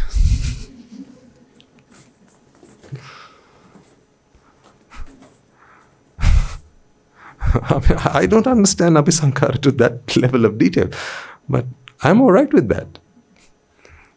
You seem to have a huge problem about something you understand. I can't think of that as being something worthwhile understanding then. Imagine that. The Buddha attained enlightenment and then he said, oh my God, life is so terrible. I wish I didn't understand that. I've got a splitting headache now. Damn it, I shouldn't have attained Buddhahood. So, but you know what? You got to let them get it off their chest. A hungry man is an angry man. Okay, so when a man is hungry, you got to feed him. Once he's had his meal, then you can talk to him about how not to be hungry again. How not to be hungry again. But you can't talk to him about that while he's still hungry. First you got to feed him though. You got to feed him. He is not prepared to listen to what you have to say. All he can think of is his hunger. Yes, this is an art, as much as it is a science. What I deliver to you is a science, but there's an art of delivery. That's why sometimes I'll crack a joke with you. Not because I'm a joker. I don't want to crack jokes. I'm here to tell you the absolute truth and nothing else. I'll tell you, be a nice person, be a good person when I know that there is no such thing. But I will speak to you nonetheless to try and instill those values, to try and aim for those morals. Because there's a journey that we have to take, ladies and gentlemen. It's a journey. You can't take the bottle from the baby. If the baby needs the milk bottle, let him have the milk bottle. You can't take the dummy out of the baby's mouth because the baby's going to start crying. Yes, now we don't have a dummy in our mouths. But when we were younger, when we were just infants, when we were just babies, we had them. And if they pulled it out at the wrong time, you'd have gone insane. So everyone has a pace at which they progress. And you've got to allow that to happen. That's why when you come here and you want to become an anagarika, right? Or some people say, I want to ordain. I said, prove to me that you want to. We only ordain people when they no longer want to be ordained. Because otherwise, that wanting to be ordained is why they want to ordain. That's the wrong reason to ordain. If someone wishes to ordain because they want to ordain, that's the wrong reason to ordain.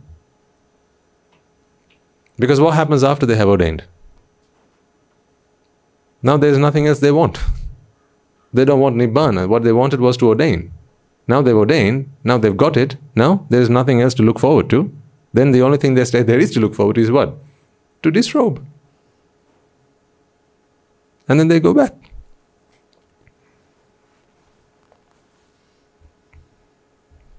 We tell our monks, anagarikas and so on, if you want to watch a film, tell me. I'll show you a film the day you don't want to see a film.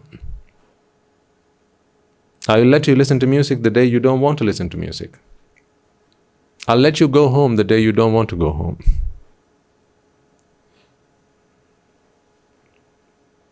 Because when someone says, I want to go home, that is not the problem they have. It's not them being home that is the problem. It's them wanting to go home that is the problem. And all wanting is based in ignorance and attachment. So as a responsible teacher, my duty is not to give them what they want, it's to give them what they need. When your child cried, Mother, I want to watch telly, I want to eat chocolate, I want pizza, you didn't always give them what they wanted. You gave them what they needed. When they said, can I stay up tonight and watch this, watch that, watch the film, watch the footy? You said, no. Sorry, you can't have that. Go sleep, you have school tomorrow. Because that is not what they wanted, but that is what they needed. See, all they had to do was be in the right environment and be receptive to what the teacher has to say. If you cannot absorb that, then it's going to be tough. Remember Potila? And that's from the time of the Buddha. Potila was a monk. He was a very erudite monk. Very learned. Very erudite. But Potila was not receptive to what his teachers had to say, because he thought he knew it all. He went around, just as the example I gave earlier. Every time he would meet someone, either a bhikkhu, his senior or his junior or his equal, he would meet with them and share with them what he knew. So you can imagine Potila always going around like that. Less of this and more of that. So when he started to speak, everyone stopped and they just listened, realizing, what a fool. Go on. What a fool. Because a wise man, you can't bother a wise man by too much talking. Because all he sees is a teacher. He looks at you and he realizes, sankhara. You can't bother a wise man.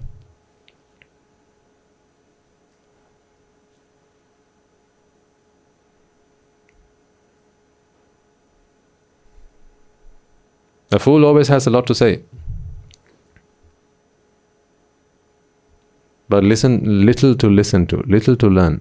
He has a lot to say. Whereas a wise man is not so. A wise man speaks a few words, but in those few words, there's a lot to learn.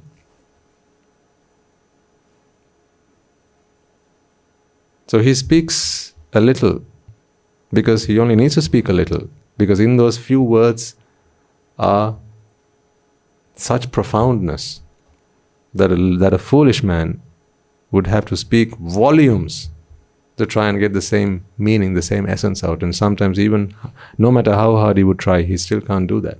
So Potila was someone who would walk around giving instructions and advice to others and preaching the Dhamma. Then eventually he met the Buddha.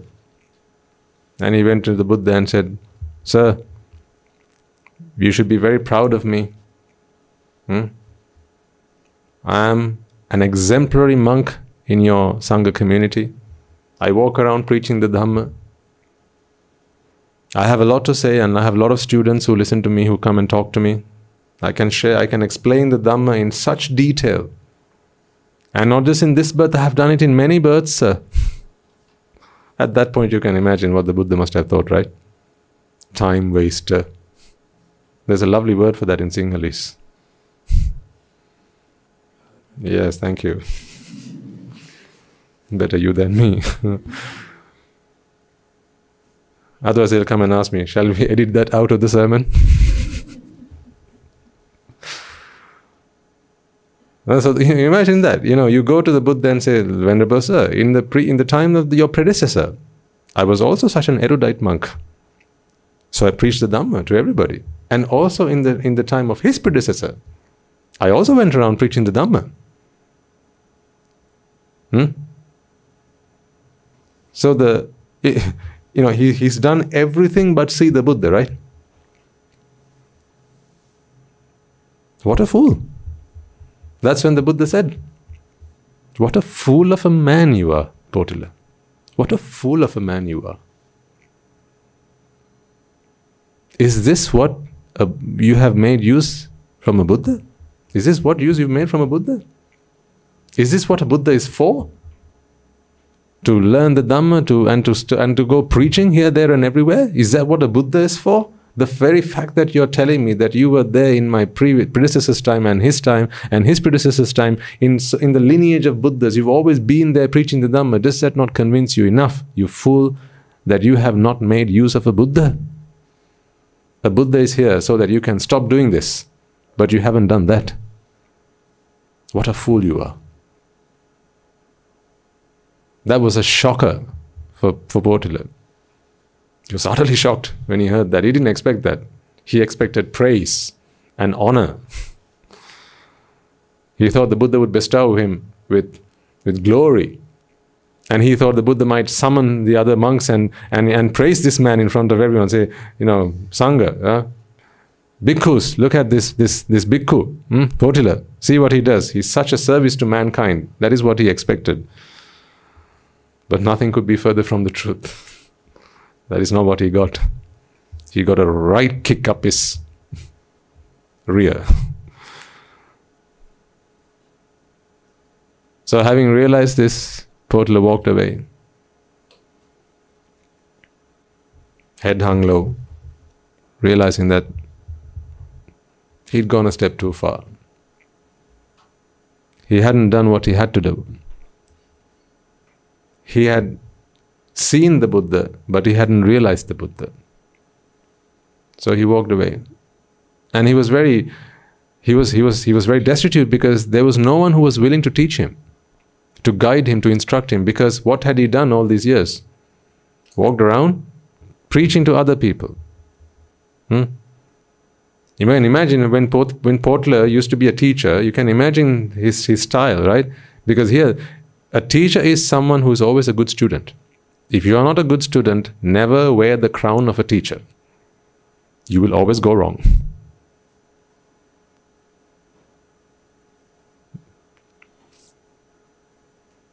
These are great words. Not because I said so, because this is the truth. Don't be a teacher if you're not prepared to be a student. Potila was not prepared to be a student. He was just a teacher. He wanted to preach to everybody. He wanted to be a teacher to everybody. So when it came the time that it was time for him to be a student, no one was willing to teach him. Because they thought, "Oh God, how can we do that? You are the teacher. How can we preach to you? How can I teach you? How can I guide you or instruct you? I've been taking your advice and instruction so humbly at your feet, and how can I be your teacher now? So Potala had a tough time finding a teacher, until eventually he was fortunate enough, his merits brought him to an arahant, but only this tall. He was a young monk, age 7, but he was an arahant.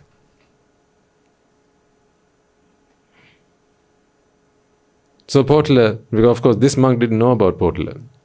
He might have heard of him, but he hadn't been his teacher, or hadn't been his student. So then he asked, Swami Nohansa, please can you be my teacher? I've gone round the block, that all I did was go and preach to others, and I never got the essence of the Buddha's teaching. I was not a good student, so today I struggle to find a good teacher. Please would you come to my rescue? Please can you help me? And so he said, yes, if you will do exactly as I ask you to. If you do exactly as I ask you to, I will. So then he gave him a test to check whether he was willing to do exactly as he was asked. There was a pool of muddy water, and it had an incline. So the further you walked in, the deeper it got. And so he said, right, now get into that mud and start walking. Every step he took, he walked further and further, and the water level would rise, and up until up to his nostrils. And then even at that point, he turned around and said he was waiting for his next instruction. So right here, just under his nostrils. So he's waiting for the next instruction, and the young monk, the arahant, says, continue. So this is an important juncture for Potala. This is where he changed. He thought to himself, this little monk, what does he know? I know so much. I know so much about the world. I'm such an experienced person. I'm a very learned and erudite monk. Now this young monk, I don't know whether he knows what he's asking me to do. He's asking me to walk further into the water. The next step I take is going to suffocate me. I'm going to die. So he was considering, what should I do now? And then he thought, you know what? All these years, I always did what I thought was right. That is where it all went wrong for me. If it is death that has to come my way, matters not. I will do as my teacher tells me to. Because if I have accepted him as my teacher, then I will do whatever he says. So he said, as you wish, sir. And as he lifted his foot up to take that next step, that Swami Nohansa said, enough. Turn around. Come back to me. It was a test to check whether he was ready to change. Whether he was willing to pay with his life to have a teacher guide him. This is why I think the world of my teacher, and you know that. But you have to be prepared to be a student, because when the student is ready, that's when the teacher appears. So Potala turned around and he walked back. And then the Swami Nohansa was prepared to give him instruction. He said, now go wash yourself. Come back and I will teach you how to become a proper arahant. And so he did. And soon enough, he was able to achieve that sainthood. See, you just have to be in the right environment and have the right attitude. See, the teacher, who was that young monk, 7 years of age, he did everything. But he couldn't have done anything if Potala didn't have the right attitude. That's why I say Nibbana is an attitude, ladies and gentlemen. It's the willingness to change. Your willingness to change is what will help you change. It's what will enable you to receive the right instruction at the right time for you to change. That change is not going to happen in 10 years' time. That change will happen now. In this moment, it has to change. These are micro changes. Micro changes. You don't even notice them. But by the end of this sermon, you will have changed a little bit. So don't think that your Nibbana is going to happen in 10 years' time, 20 years' time. It's happening now. Have you not done what is needed to do? Have you not brought yourselves into the right environment? You have. Isn't there a teacher here to help you? Well, with those two components, when they occur at the same time, right? You've got everything that needs for change to happen. So change is happening right now, and you don't even know it. Because these don't have to be dramatic and drastic changes. There'll be very micro changes, but consistently done over time. And it's compounded time and time and time again. Big things don't happen overnight. They happen one small change at a time. One small change. You know, they say an apple a day keeps the doctor away. Not 100 apples on one day. That would make you ill. You'd have to take you to the doctor. But an apple a day, only one apple a day. One small change at a time, not big changes. So don't aim for big changes in life. Have a big goal. Think big, but start small. Make small incremental changes. These are what behaviors are. These are what habits are. More so than behaviors. These are what habits are. Habits enable you to make small incremental changes every single day. How does one become unhealthy? Overnight?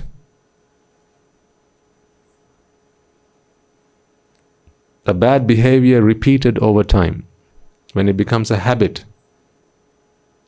When we say an apple a day, some people hear a Snickers bar a day. What happens then? If you put yourself on that diet, pretty soon you'll be very unhealthy.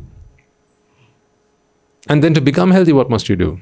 Stop the bad habits, start the good habits. You can't go and exercise yourself to fitness on one day. It has to happen incrementally, one small step at a time. So it's not like go and spend 10 hours at the gym. I'm talking about something unrelated to Nibbana, but I want you to understand the principle here. Half an hour a day, that's all. Not 10 hours on one day. Half an hour a day, 15 minutes a day. How much meditation have I asked you to do? 15 minutes a day. Not 3 hours, not 2 hours, not even an hour, not even half an hour. I said 15 minutes a day. Just a small bit, but done every day. Consistently. That is what brings us results. All of this and the Dhamma that I preach to you, the practice that I do, all of this is just small changes every day. All I've done is keep myself in the right environment, at my teacher's feet, and engage in merits. Because in this environment, everything you do is meritorious.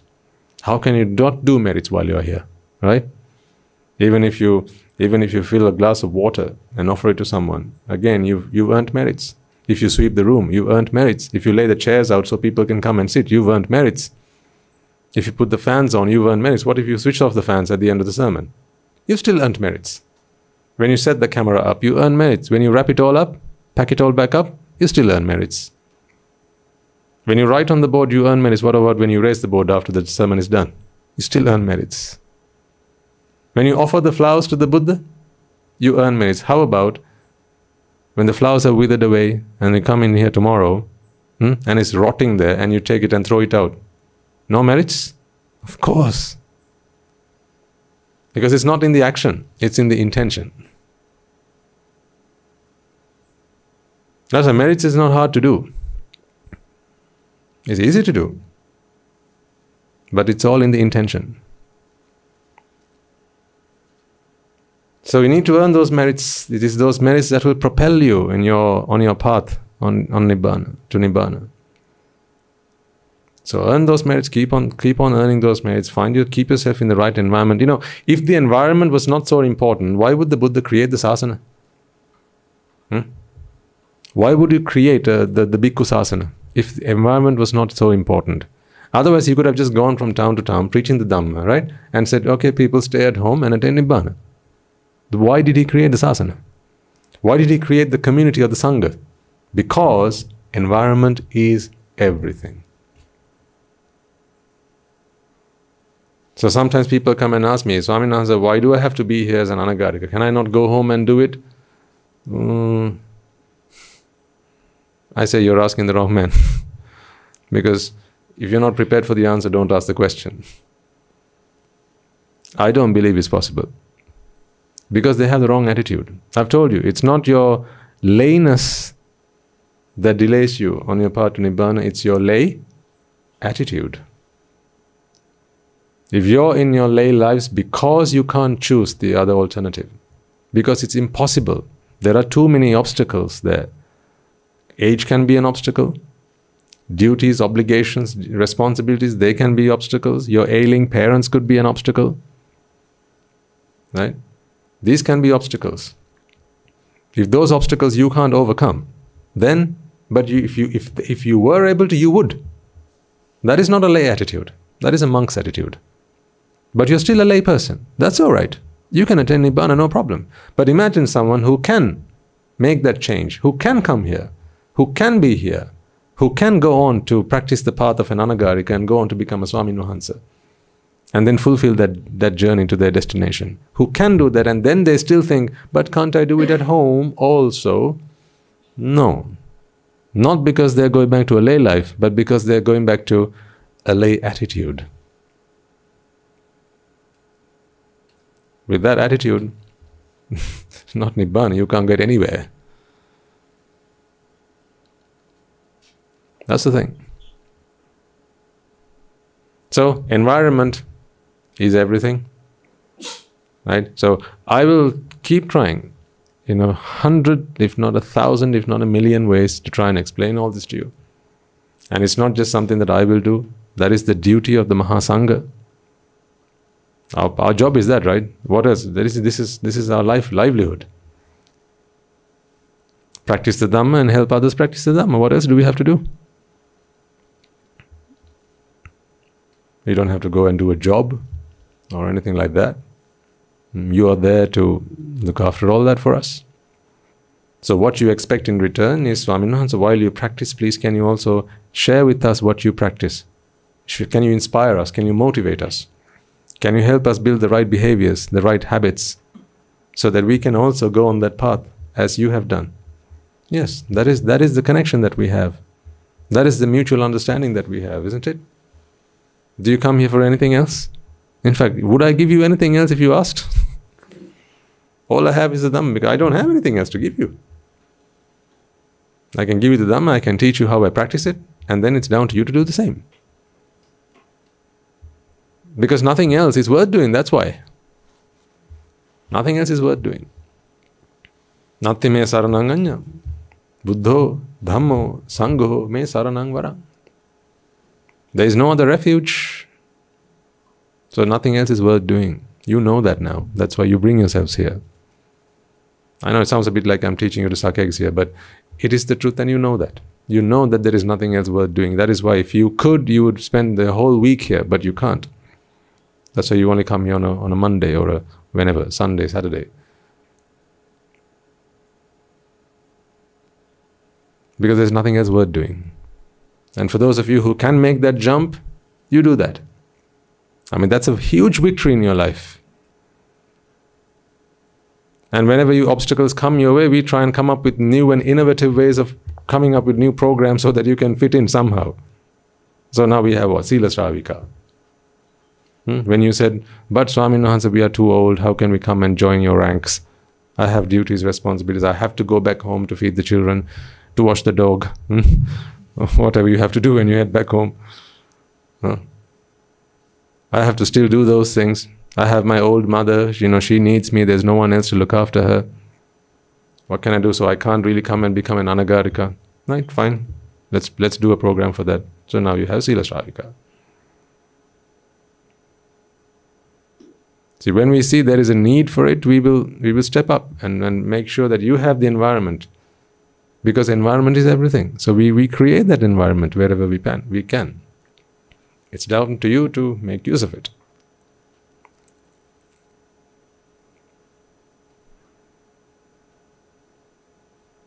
Does that make sense? That bit made sense, right? Don't know about this part, but that bit made sense. Maybe that I should have said first. Huh? Did this make sense? What I try to explain to you here, ladies and gentlemen, is that each thing is a discrete event. You see connections between these things because in your mind you try to perceive a connection, because you want to take all of this as one package. That's why. None of this is a one package. These are all elementary units. Nothing is one. Nothing can be taken as one package. Then you'll ask me, what do you mean by discrete then? Well, these are all discrete elements that combine together to give you the impression to manifest as one entity, but that is only in a conventional sense. Even if you were to take one of these, couldn't you still expand this? Right? Say, take the cap off. What should I do to take the cap off? One thing, or is it a series of things? A series. See? Hold it in this way. Right? Grip the cap. Pull with X amount of force in this direction and keep tugging on it until it comes off. Now, could you not take another one of those steps and still keep on expanding it? You could. Right? Now then you can even start talking about the chemistry within the body that enables it to happen. The mechanism that enables it to happen. You can start talking about the neurons, the motor neurons that make it happen. You can go to, the nth degree. You can keep on going. But the further you go, the more you realize it's just a series of cause and effect. There was not one thing that happened. There was just a series of causes and effects. But for convenience, again, we package it up into one activity and we call it taking the cap off. See? That's packaged. In fact, this would probably be 1 million things done in quick succession, and you say that's taking the cap off. But that was not one thing. 100 things, 1,000 things. If you looked at every cell in the body that had to work in unison for that to happen, if you studied all the neurons that had to fire at exactly the right time, if you went into the cells and studied the mitochondria that had to produce enough energy to do that at just the right time, all that. These are all a series of events, all cause and effect driven. That's all there is. So I can never be late, and I can never be early, and I can never be on time. Because there's no such thing. Except in your make-believe world, you perceive time, because when you want to talk about something, you have to tell it in a story form. Otherwise, life doesn't make sense to you, unless you tell it in a story. When I was young, I was just a little girl, and then I had a little brother with whom I loved to play, and then we grew up, and then he went to boarding school, and I stayed at home. You can't go on about your story. And then 10 years later, we met again, and it was such a nice reunion. Story. None of those things happened. It's just a story that you like to tell yourself. All that happened were discrete events. But each of those discrete events, if you wanted to, you could zoom in further and keep going until... No, there is no until. You can keep on going. That is the nature of anicca. Everything is cause and effect driven. But the point is not to keep on going until you find the atom, the subatomic particle. That is not the point. It's not the whole point of this is not to find that, that indivisible particle that makes up all this. It's not the point. But scientists believe that's the point of doing it. They'll keep on, microscoping and femtoscoping and attoscoping until they keep on and find, the picoscoping until they find that indivisible particle.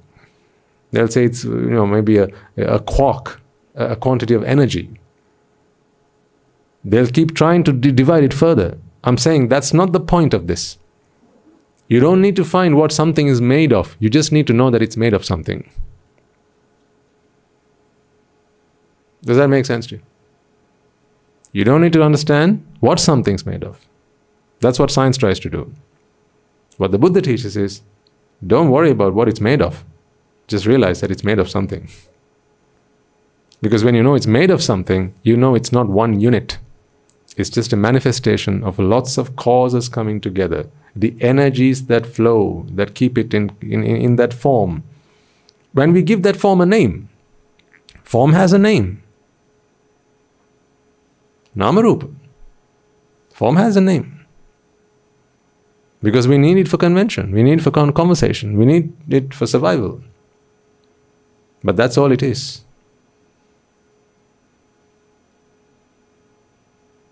Does that make sense? Does it? Hopefully it does. I'll give you one other piece of advice. If things don't make sense, or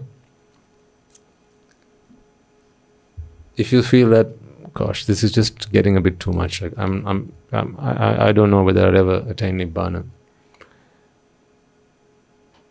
Please have your trust in me. That's all I can ask you, because that I can only ask you. I can't prove you to trust me. Trust is something that you're going to have. Yes. So I ask you, please trust me that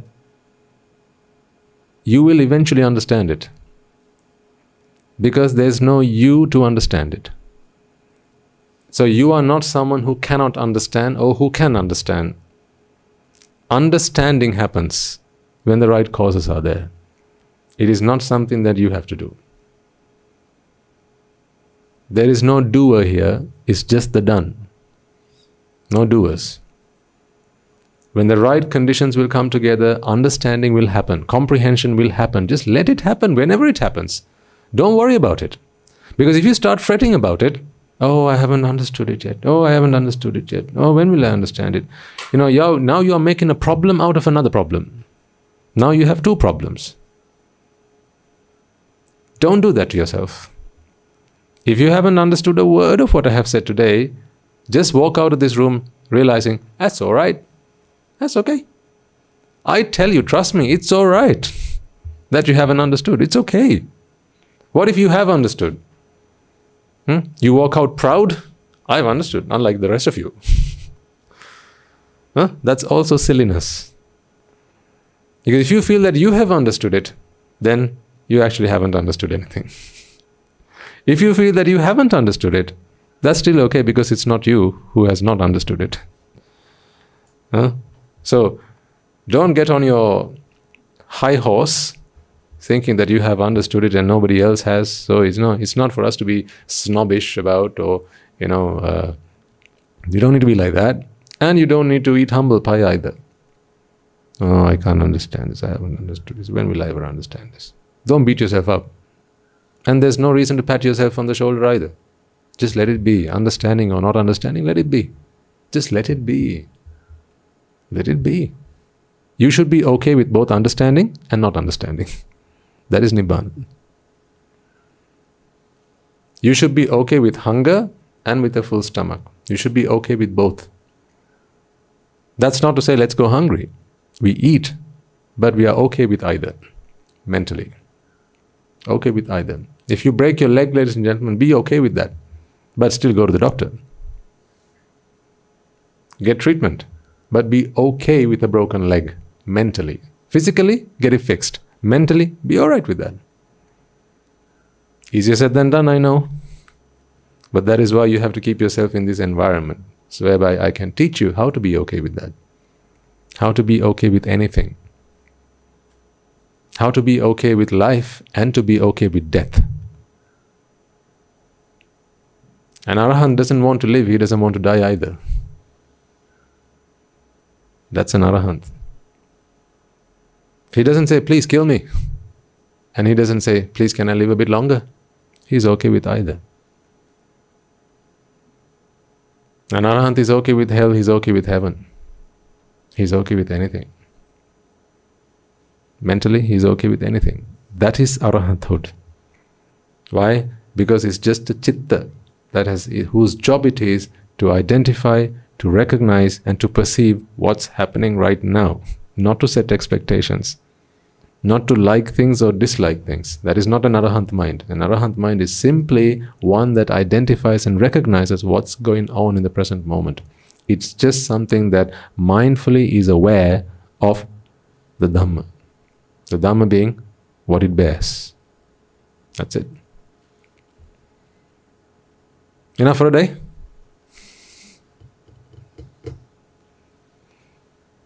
It's time. Let's refuel ourselves up, because you have another afternoon's worth of Dhamma to listen to. But be okay, okay? Just be okay. Be okay with being okay as well. Now, on occasions I'll tell you, be heedful. You can't be like this. You have to be serious about Nibbana. What are you doing? Don't be coming here with your excuses.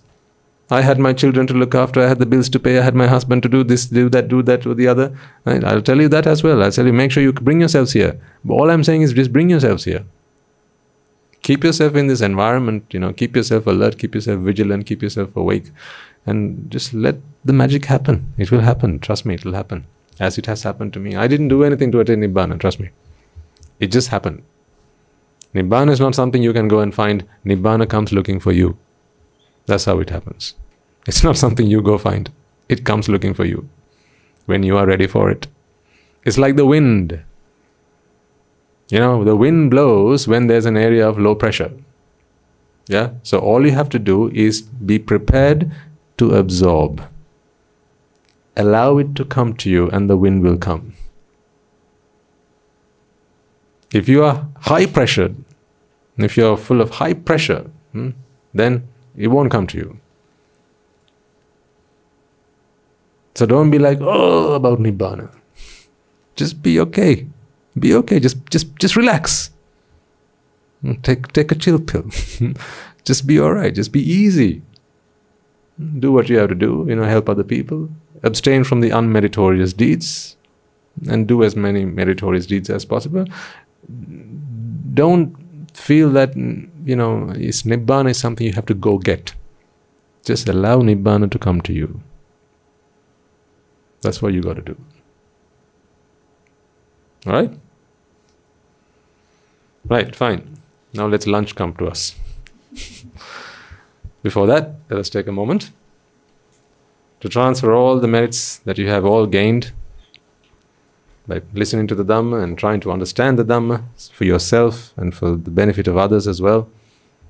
And let us transfer these merits to all those who are deserving of it, so that they, as we do ourselves, can progress on this path to Nibbana. Alright, so let us take a moment then to transfer the merits that we have all acquired by making offerings to the infinite virtues of the Noble Triple Gem, in listening to the Dhamma and engaging in various meritorious deeds today. First and foremost, let us remind ourselves how incredibly fortunate we are to be in receipt of the Lord Buddha's teaching, and with immense gratitude let us transfer these merits to the bhikkhus and bhikkhunis, upasakas and upasikas, who since time immemorial have protected and preserved the sublime teachings of the Buddha and passed it down in the form of the Tripitaka, which is thankfully available to us today to study, understand and comprehend the Dhamma. Let us also transfer the merits we have acquired to all members of the Mahasangha present throughout the world, including the chief prelates of all of the chapters, who have dedicated their lives to the noble path and have committed themselves towards the betterment of all sentient beings. Let us not forget that among them are the monks and nuns resident in your local temples and nunneries, who have always been by your side through thick and thin, come rain or shine. Let us also transfer these merits to my teacher, Guru Swami Nuhanse, as well as all the teachers resident at the monastery and the Anagarika and Anagarika communities attached to the monastery. Let us also take a moment to transfer these merits and express our gratitude to those who make great efforts to disseminate the teachings of the Buddha, be that by transliterating these talks, sharing them out with others, or inviting others to join them. And may, by the power of these merits, if any of them have been born in the woeful planes, they redeem themselves and be born in the blissful plane. May they abstain from the unmeritorious deeds, fulfill the meritorious deeds, fulfill the noble eightfold path, and may they all attain the supreme bliss of Nibbana. Sadhu, sadhu, sadhu.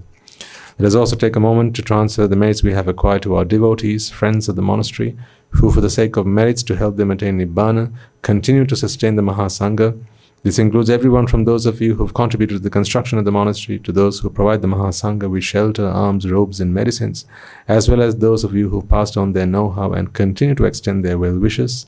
May by the power of these merits they abstain from the unmeritorious deeds, fulfill the meritorious deeds, fulfill the Noble Eightfold Path, and may they all attain the supreme bliss of Nibbana. Sadhu, sadhu, sadhu. Let us also take a moment to transfer merits to our mothers, fathers, husbands and wives, brothers and sisters, sons and daughters, grandparents, uncles, aunts, cousins, nephews, nieces, our elders and acquaintances, our friends and employers and our employees, and to all those who have helped us, supported us and assisted us in any way, shape or form possible to them. By the power of these merits, may they be healed of any physical and mental ailments and overcome any obstacles to their spiritual progress. May they abstain from the unmeritorious deeds, fulfill the meritorious deeds, fulfill the Noble Eightfold Path, and may they all attain the supreme bliss of Nibbana. Sadhu, sadhu, sadhu.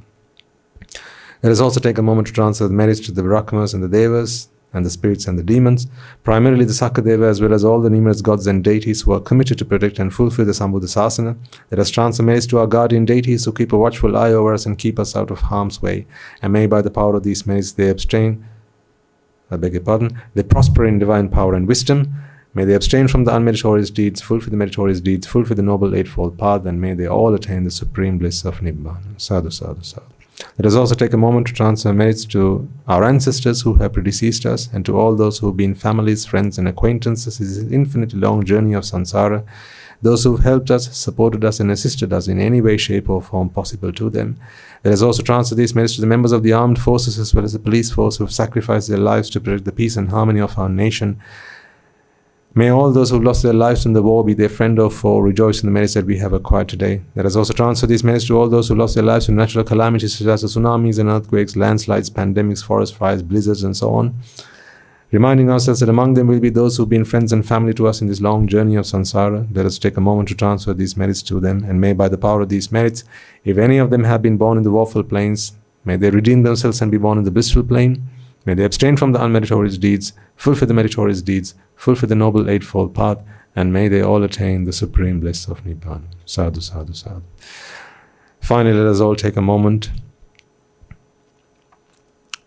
to resolve that may, by the power and blessings of all the merits we have all acquired today, we be able to witness the advent of many hundreds of thousands of arahants on this blessed land. And finally, may by the power of all the merits we have acquired throughout the day, you and I and everyone who's helped make this program a success, become an Arahatun Vahanse or an Arahat Theranin Vahanse in this very life itself and in the era of the Gautama Supreme Buddha itself. Sadhu, sadhu, sadhu. May the blessings of the Noble Triple Gem be with you all. The members of the Mahasangha will now transfer their blessings to all of you.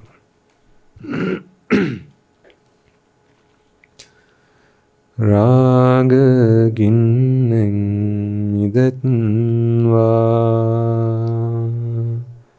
Dvesha ginneng midetnva, Moha ginneng midetnva, Nibbana parama sukhayen sukhita tara vetnva, Nibbana parama sukhayen sukhita tara vetnva, Mamada siyalu loka siyalu satmayo, Nibbana parama sukhayen sukhita tara vetnva, Nibbana parama sukhayen sukhita tara vetnva, Nibbana parama sukhayen sukhita tara vetnva. Raga gini niveva, Dvesha gini niveva, Moha gini niveva, නිවන් සැප ලැබේවා. නිවන් සැප ලැබේවා. නිවන් සැප ලැබේවා. තුන්රුවන්ගේ සූසි අනන්ත මහා ගුණ බලෙන් සීල ලෝක සීල සත්වයෝම නිබ්බාන පරම සුඛයෙන් සුගතතර වෙත්වා. සාදු සාදු සාදු.